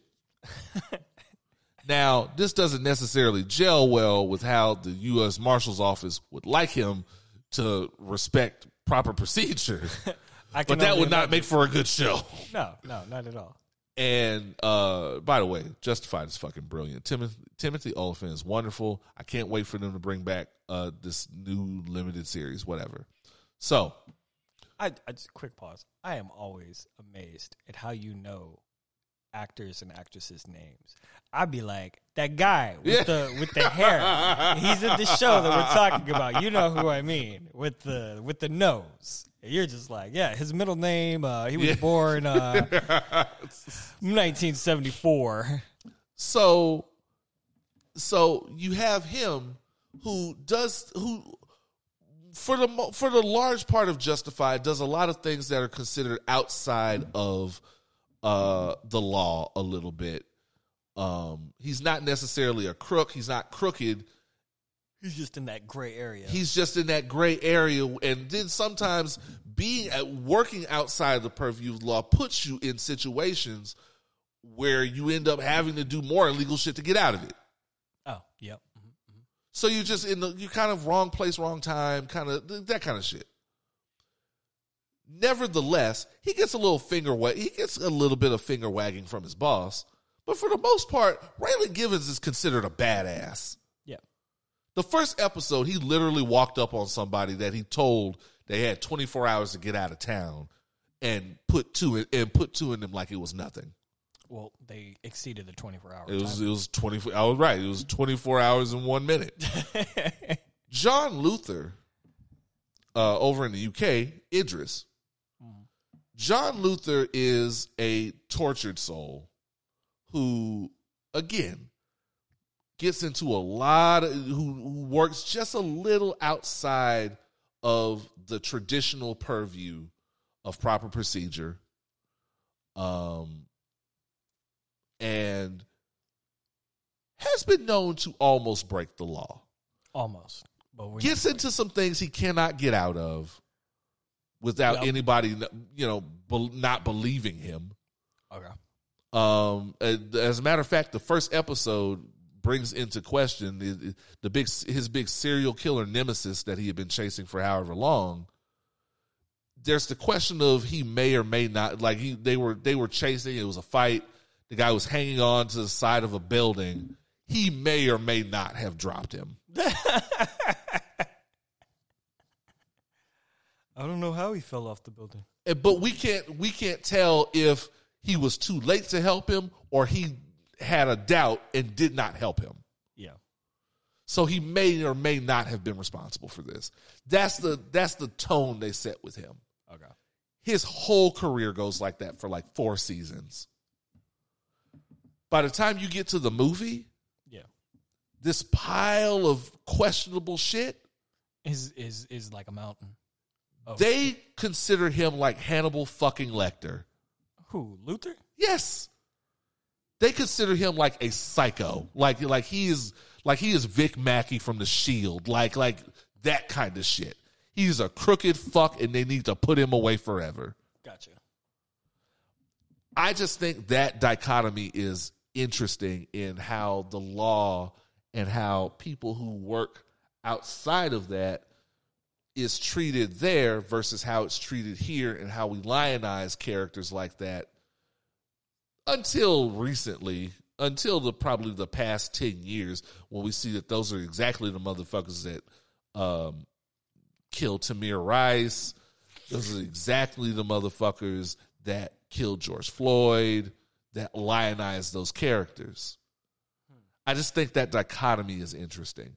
And watching all of John Luther's shit pile up on him, and I don't want to give too much away, but there's definitely recompense for that in the first, say, 15 minutes of this movie. It's very interesting, especially that it's a black guy. They had no problem wanting to go straight to fucking prison. Oh, yeah. Of course they do. But of course, that's why he's my nigga, because he will catch his man and beat the case. So it's okay. He will catch his man and somehow beat the case. You have me intrigued now. I might have to check this out. You have to catch Luther, dog. This is my shit. Like this is where I'm at with it. Has it been Idris Elba the whole 4 seasons? Yes. Or just the This is the thing that kind of put Idris Elba on. Like this is like Idris Elba was on as Stringer Bell and all that, but like this is his like this is maximum Idris acting. Like, yeah, Okay. yeah, it's his Breaking Bad. How long ago did it start? A while ago, but the thing is, once he got big, you know how the British shit is. They take forever to make a new season, and the new season only be like 4 episodes. Oh yeah, Like Sherlock. Yeah, sure. That's exactly what I was. It's thinking of, exactly like Sherlock. Yeah. As a matter of fact, the last time we saw Luther was in 2019. Okay. So I just, yeah, it's definitely worth getting into. The other thing I wanted to point out is that I have come to the conclusion that Idris Elba is the UK's version of Dwayne Johnson. Follow me. Follow me here. No. Wait, just wait. No, because Follow me. No. I get it, but no. No. Wait. This is why I say this. Now, Idris Elba is infinitely more talented an actor than Dwayne Johnson. Is that part? No, but just wait. Now, I don't think Dwayne Johnson is untalented. I do think that he is not encouraged to develop that talent and leans more on his personal internal charisma. Yes. Idris has those moments as well. But Idris is deeply talented. Having said that, they both get away with things because they are likable.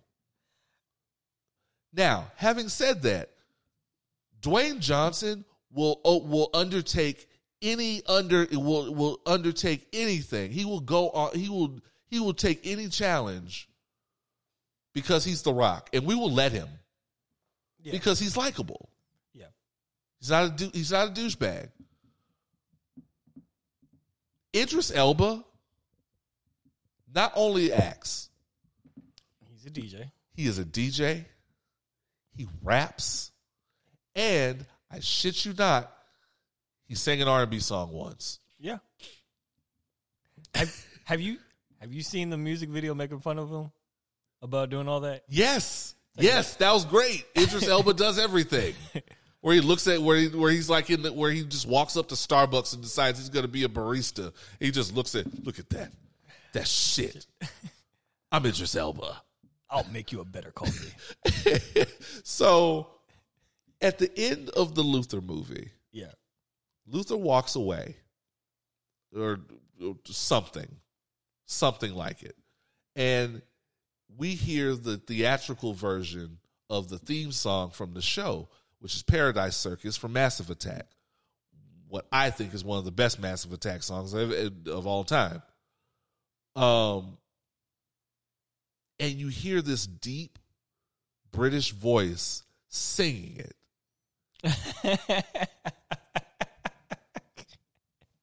It is not Idris Elba.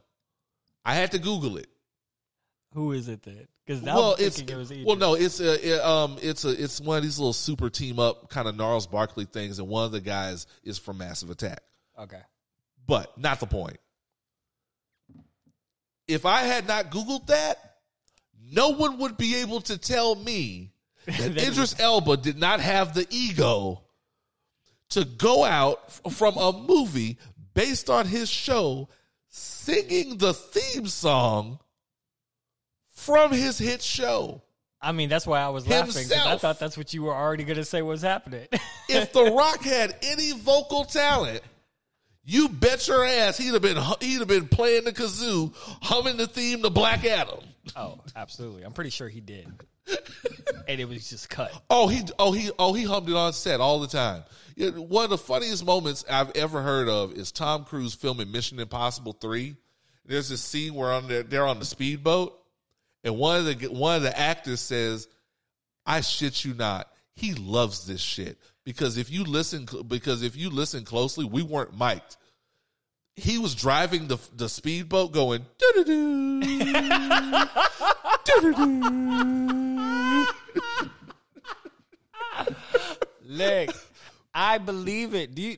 Tom Cruise is he's wild. He's insane for movie making. Insane. That's kind of why we forget that he's crazy. Did you see some of the behind the scenes of him base jumping with the bike off the cliff? What?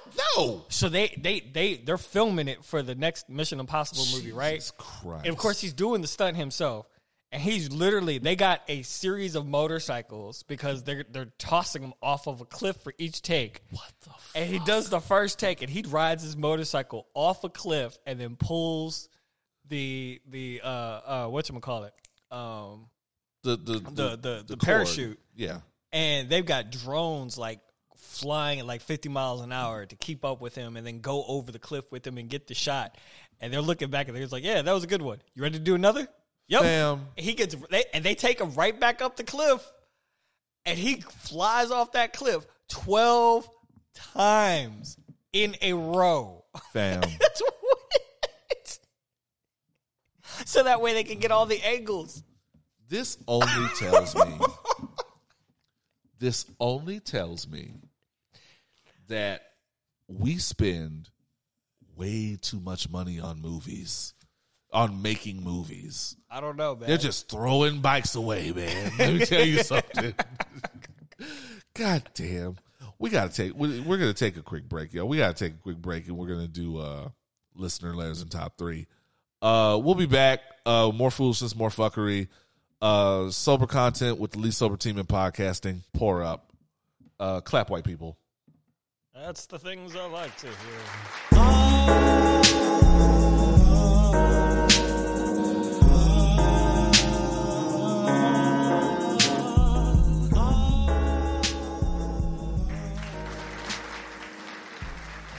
And we are back.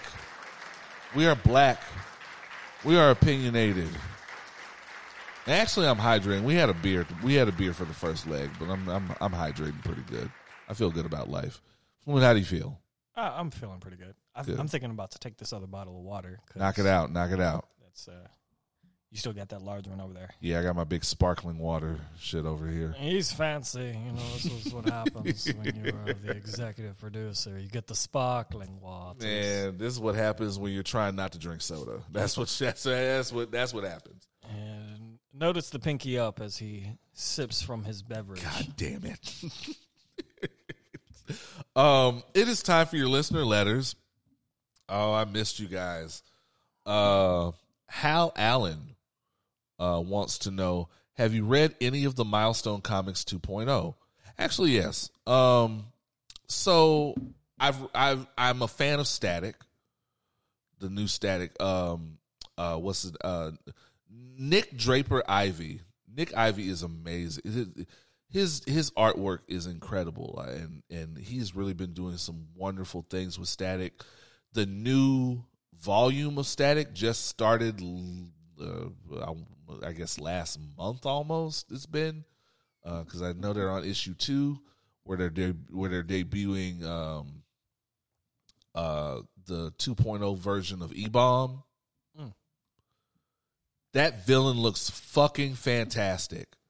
Oh man, the artwork, it's just top notch. Writing's cool too. I'm a fan all around, but just the visuals here, I'm just very impressed with what this kid is doing, and I'm always impressed with when young black artists break into the business. I'm gonna have to add that to the queue. It's wonderful. I do let's see, what else have I read from the new Milestone?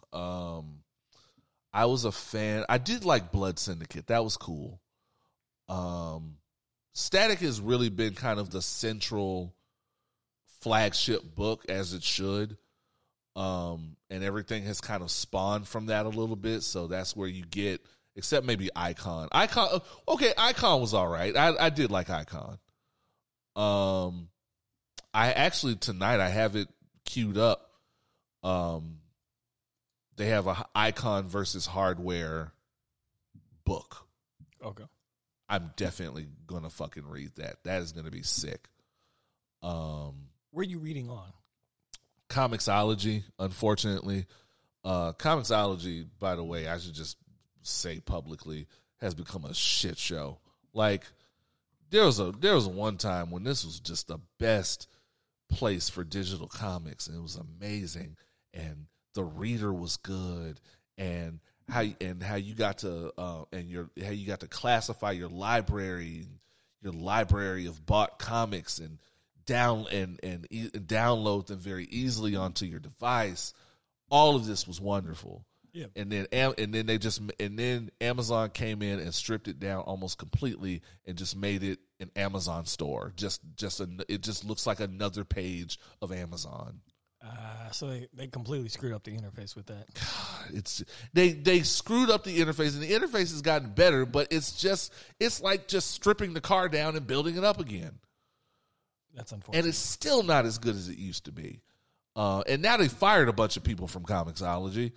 I don't know where they're headed with this shit, but it's almost telling me that I need to get back into investing in physical comics, which is a long shot, just because I don't have the room for all that shit. But as far as Milestone goes, I think they're on the right track. I think they're doing good things over there.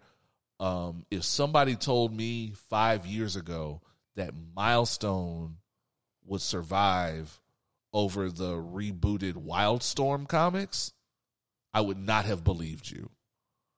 But there's reasons for that too. Like Wildstorm, because Wildstorm was going crazy for a minute, and then Warren Ellis just fucked up and turned out to be a shitty human being. And so we're not gonna, any of that stuff, any of those books he started, we're not going to see that anymore. I'd be shocked if we saw him writing what's the Netflix show, Castlevania anymore. Oh, he was on Castlevania? He was the writer. Okay. Castlevania kind of came to a nice conclusion though. They're doing another series. Wait, another series? Yes. They're doing another Castlevania series. Okay. A little forward in the legacy with a new Belmont and all that shit. Yeah. Okay. They were supposed to be working on a Devil May Cry. I don't know where that went, but anyway, the Milestone's looking real good, man. I really like where they're headed. It's at a time when these properties are just asking to be put on screen, and I don't know what the news is on it, but don't be shocked if we see a Static movie in 2 years. Okay. I don't know, because it seems like there's a refactoring going on within the studio space, and they're kind of reconsidering some of the projects that they were initially trying to just shotgun out across the masses. You know what I'm saying? From what I understand, Milestone has gotten a little more leeway to kind of sail on sale.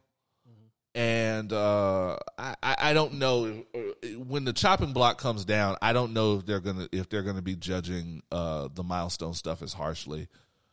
But we'll see. I have Xavier Hunter who wants to know what video game adaptations do you think deserve a proper show or movie? I'd love to see a better attempt at Assassin's Creed. That Michael Fassbender shit was not it. Man, that was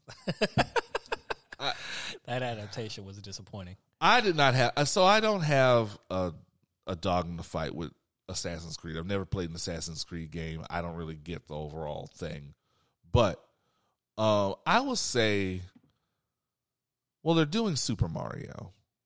Mm-hmm. I know nobody's happy about Chris Pratt being Mario.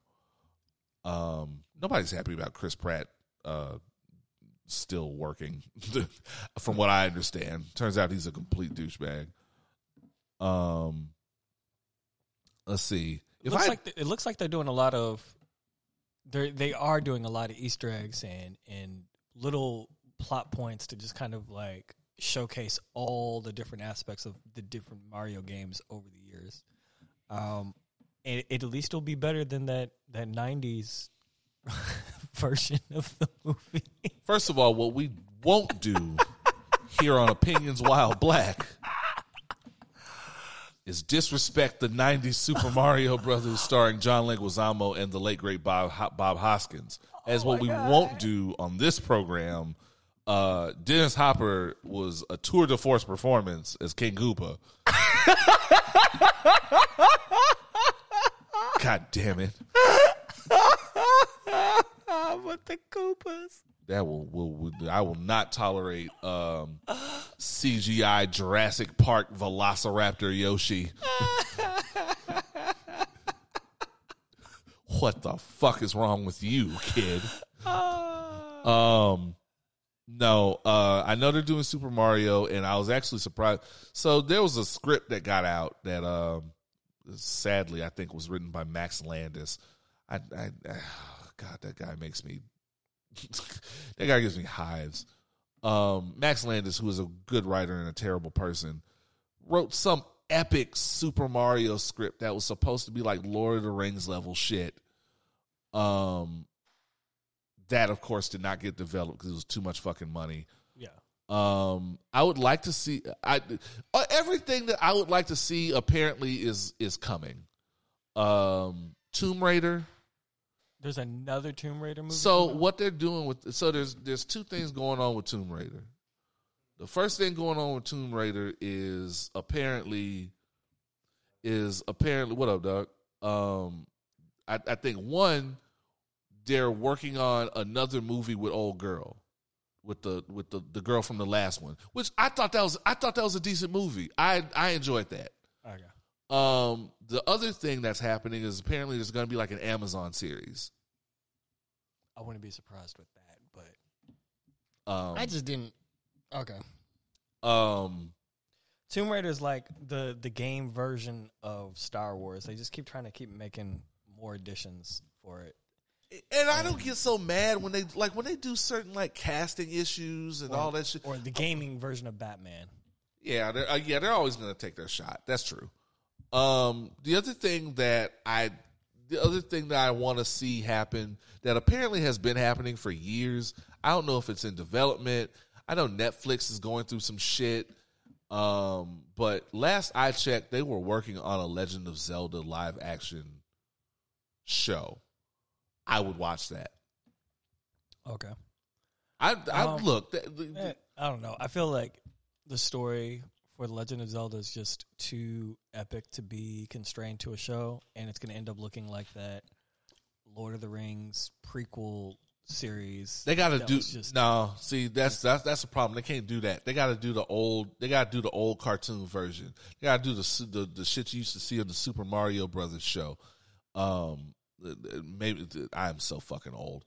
The Super Mario Brothers had a cartoon, and the cartoon that they would have in the middle of the cartoon was Legend of Zelda, and Link was a douchebag who would save Zelda all the time, but he was always trying to get some pussy.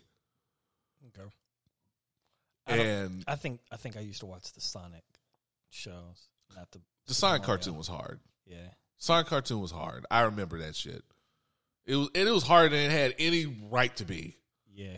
I was like, I'm not taking this seriously because Jaleel White's the voice. And then they did all the shit with the power rings and all that shit. Yeah. Yeah, that was pretty hard.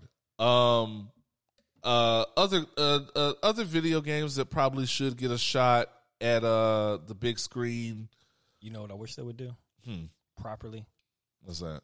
Warcraft 3. Okay, I wasn't a big Warcraft guy. They did a Warcraft movie, and the problem was it looked stupid. It was stupid because the initial, when you look at the game part, the actual source material, sure, the lore was kind of there as more of a backdrop than a developed story. But okay, then when you actually got to Warcraft 3, they were like, oh no, we've developed like, our own kind of mythos here. We're expanding on that. We're creating a new space. That's where you started getting like the elves coming in and like, the playable demons and things like that. So you go from a basic concept to this rich, layered, series of betrayals and atrocities combined with the actual concepts. And I mean, the cinematics for the time were just like, that should have been a movie. So you could literally just take the story concept and break that into like a 2-part movie, and that would be amazing. It's never going to happen, but it's always something that I wish to see on a big screen. Fair enough. Yeah, that's a good round of listener letters. Thank you, X. Thank you, Hal. Y'all know what to do. opinionswhileblack@gmail.com. That's where you need to be. You want to get at me. If you want to get at Fluent. If you want to get at Lala, anybody that you hear on this podcast, definitely hit us up at opinionswhileblack@gmail.com. Or you can log on to opinionswhileblack.com where you can find out more about Houston's most savage podcast, ways to listen to us, ways to buy merch. Definitely buy some merch. And ways to become a patron and get bonus content and get exclusive merch and get Discord access and get us to shout you out on the show. All that shit. There's no tier that is all the tiers are under $10, guys. You have that. 1, 5, and 8. You have that. You have that. Well, I don't want to pocket watch you. But if you have it, I too have pockets. Me too. I actually have pretty generous pockets. Like I got my earbuds, and I got my clicker. Okay, that'll work. Yeah, I'm a weirdo. I keep my clicker on me, on my person. Like, so yeah. Sometimes I just don't feel like fumbling for my fucking keys. Anyway. That's a little bit of pocket watching with Oz and Fluent. I know that's what you came to fucking hear. 2.5 hours in, what's in your pocket? On that note, it is time for the top 3 STFUs. Who are the 3 people in America that need to shut the fuck up? Shut the fuck up! Number 3. This is gonna be interesting. This is gonna be an interesting motherfucking list. Oh boy. Oh boy. I want to see who, because this is going to be a surprise for me just as much as you, the listeners. Number 3 is Angela Yee. Oh no! What? Wait, what? What did she do? So the third most entertaining former member of the Breakfast Club. Third? I was going to say the most entertaining. Shit. Over Charlemagne. I have laughed at something Charlemagne said before. Okay. Actually, no, she can be number 2 because I've never laughed at anything Envy said. So Angela Yee was recently being interviewed. I think it was by like Tamron Hall, I want to say. And she was talking about how it was very sob story, old school Ricky Lake Oprah shit. Just whining about how hard it was being the only woman on the Breakfast Club, about just being the sole female voice with those guys and all this shit. And anybody who has listened to the Breakfast Club more than a few times laughed. Not only did they laugh, actual guests that had been on the Breakfast Club told Angela Yee to shut the fuck up. Why? Because Angela Yee is historically, while Envy and Charlemagne, largely Charlemagne, disrespected, raked them over the coals, and was just generally ignorant of women's issues. Mm-hmm. Angela Yee very, very historically has been mostly silent while that was going on. At best, either that or going, oh, well, maybe we should move on. And so maybe she wasn't the culprit, but she was certainly the getaway driver. And most women, especially black women who have been on the Breakfast Club, would definitely agree. And some people definitely jumped in on her and was like, please shut the fuck up. Lil Mama most famously jumped on and was like, man, please. That meme where she's like, crying. Wait, didn't they make her Lil Mama cry on the Breakfast Club? And she was like, Angela Yee sat there, didn't have shit to say about it. Not a damn thing. And they talked bad about it. It was a few people that were guests that talked bad about her and was like, you bitch, you a motherfucking lie. Now, a bonus shut the fuck up within this has to go to Erica Mena. This wasn't your time, sweetie. She tried to jump in and was like, oh, well, you were silent while Envy was cheating on his wife with me, and you were kikiing in my face, and you were... This ain't the time for that. That's a whole separate subject. You just wanted to center yourself and drop a link to your OnlyFans. We aren't trying to hear from you. Erica Mena got to shut the fuck up right next to Angela Yee. Shut the fuck up! Got to shut the fuck up. We did not ask for your input.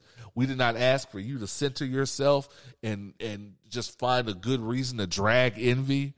I mean, there's plenty of good reasons to drag Envy. We don't really need you for that. This is not it. This is not it. So, yeah, you definitely got to hold that joint L right next to Angela Yee. Shut the fuck up! All right. Number 2. Okay, let's see what's on number 2. I forgot I put this down. Number 2 is Logic. Okay. Logic did a cover of Today Was a Good Day. I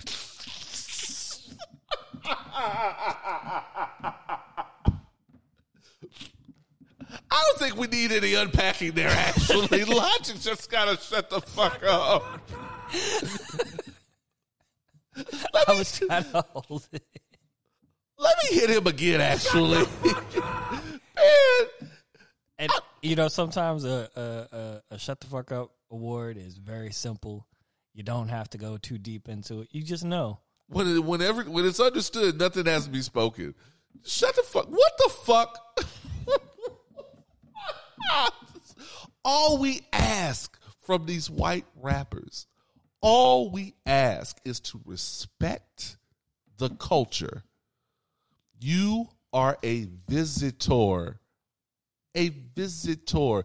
You don't get to utter Ice Cube's name. Because guess what? As a visitor, you have to recognize that we're all not happy you're here.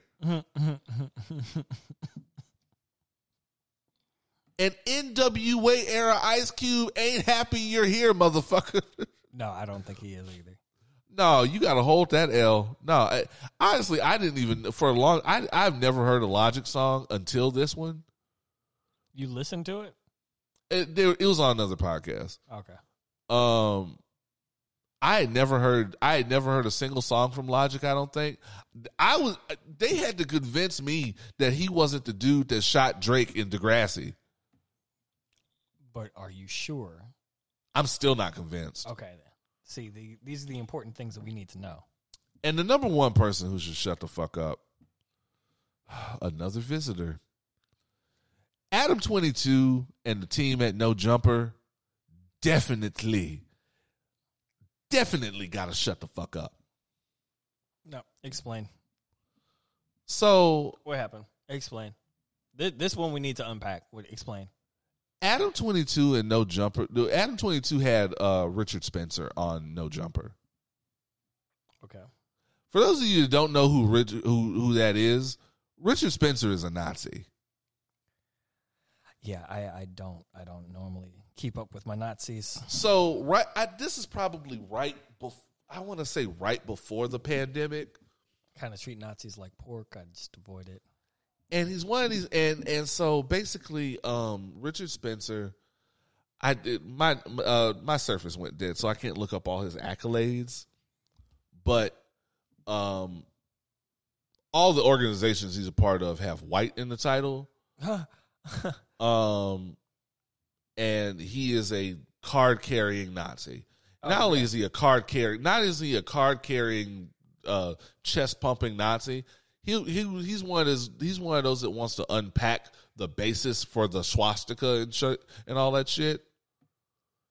Wants to tell you about Pepe and all that shit. Wait, is this the same guy that was going on tour like to some of the colleges and then got banned at some of those colleges? Not only got banned, but got punched in the face everywhere he went. Oh yeah, that's a good guy to punch in the face. He has a very punchable face. It was a topic of discussion everywhere he went. Should you be, if he's not doing anything violent, should you be punching him?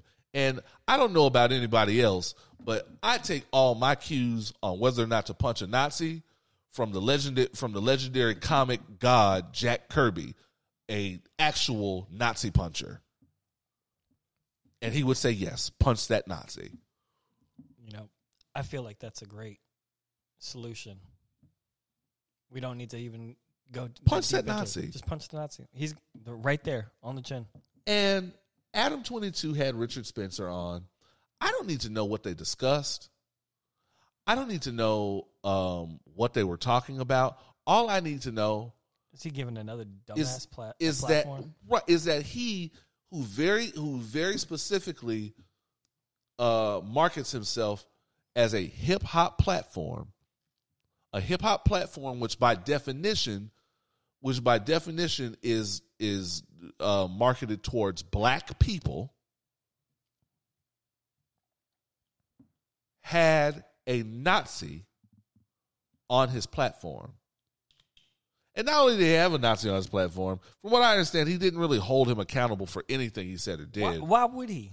Because he's on the platform. I would say you've already. He's not giving him a space to say, hey, here's where you fucked up.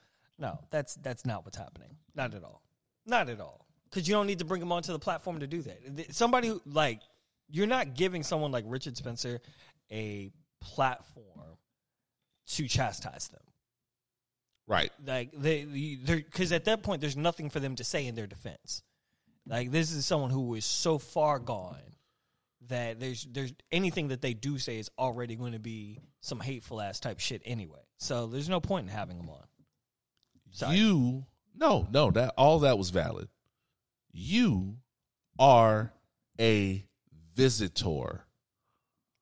Let me say this again to any and all white people, whether you be a journalist, whether you be a rapper, whether you be anything adjacent to where you are making your platform and you are making revenue from hip hop. You are a visitor. Point blank, period. That means there are certain rules and there's a certain way you have to carry yourself in somebody else's house. And one of those ways to carry yourself in somebody else's house is not to bring a Nazi into our house. And that is what you did. Yeah. I mean, that's... For what? For any reason. You literally brought some mud in, tracked it all with the shoes. The only reason I could see is because I remember he did an interview with Roland Martin, but Roland Martin held him accountable and dressed him down and raked him over the coals for the shit he was saying. Because he's Roland fucking Martin. Hit Roland Martin with the air horn. I'm glad he can come up in the world and stop wearing that fucking ascot he used to wear on CNN guest spots. Nigga was looking like the Black Thurston Howell III. Not the third. Be that as it may, Adam 22 that's nasty, and I'll probably never be able to look at. I don't take No Jumper seriously anyway. I'll probably never be able to take No Jumper seriously again. Yeah. Visitors. That is what you are. He got a couple niggas on there. Visitors. That is what you are. Act accordingly. I am looking at you next, Vlad. I can't stress it enough. Vlad is at the top of my fucking list, and I am waiting. I am waiting for him to fuck up again. Look, He's already in the ignore, so. Please, Let's at go your earliest convenience, hit him with the biggest shut the fuck up. Shut the fuck up! Fluent, did we do a podcast? Yeah, I think we did a podcast. I've enjoyed this podcast. I've enjoyed this podcast as well. Clap, white people. No church announcements. Well, there is a church announcement. I did hear through the grapevine. He was supposed to be here today. I did get confirmation twice, as a matter of fact. I'm going to get it 3 times that we will next week have a D. Randall appearance. Hey. D. Randall will be back. The boys will be back. Other than that, subscribe to Patreon. Jump into a higher level of podcasting experience. And consciousness. Maybe consciousness. It might be a lower level of consciousness depending on how many drinks you have. The shrooms don't hit that good. Okay. Other than that,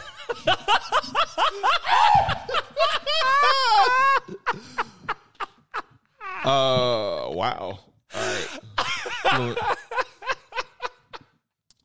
Fluent's Airbnb guest is murdering someone. It's fine. It's fine. I feel like he's watching March Madness or something. Oh yeah, I forgot it is March. Okay. Yeah, I like that guy. So next week we'll be back with more foolishness, more fuckery, possibly at Randall's house. I don't know. I have to get 3 times confirmation for that. Other than that, this has been episode. Oh my God, what episode is it? 216. 216. Jesus. Of Opinions While Black. I have been Oz. I am the fluent one. As always, forever imparting titties. Clap, white people.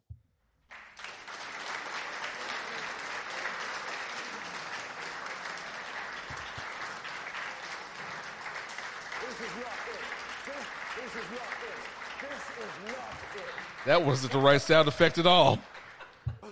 Big ass titties. Bye, niggas. Oh.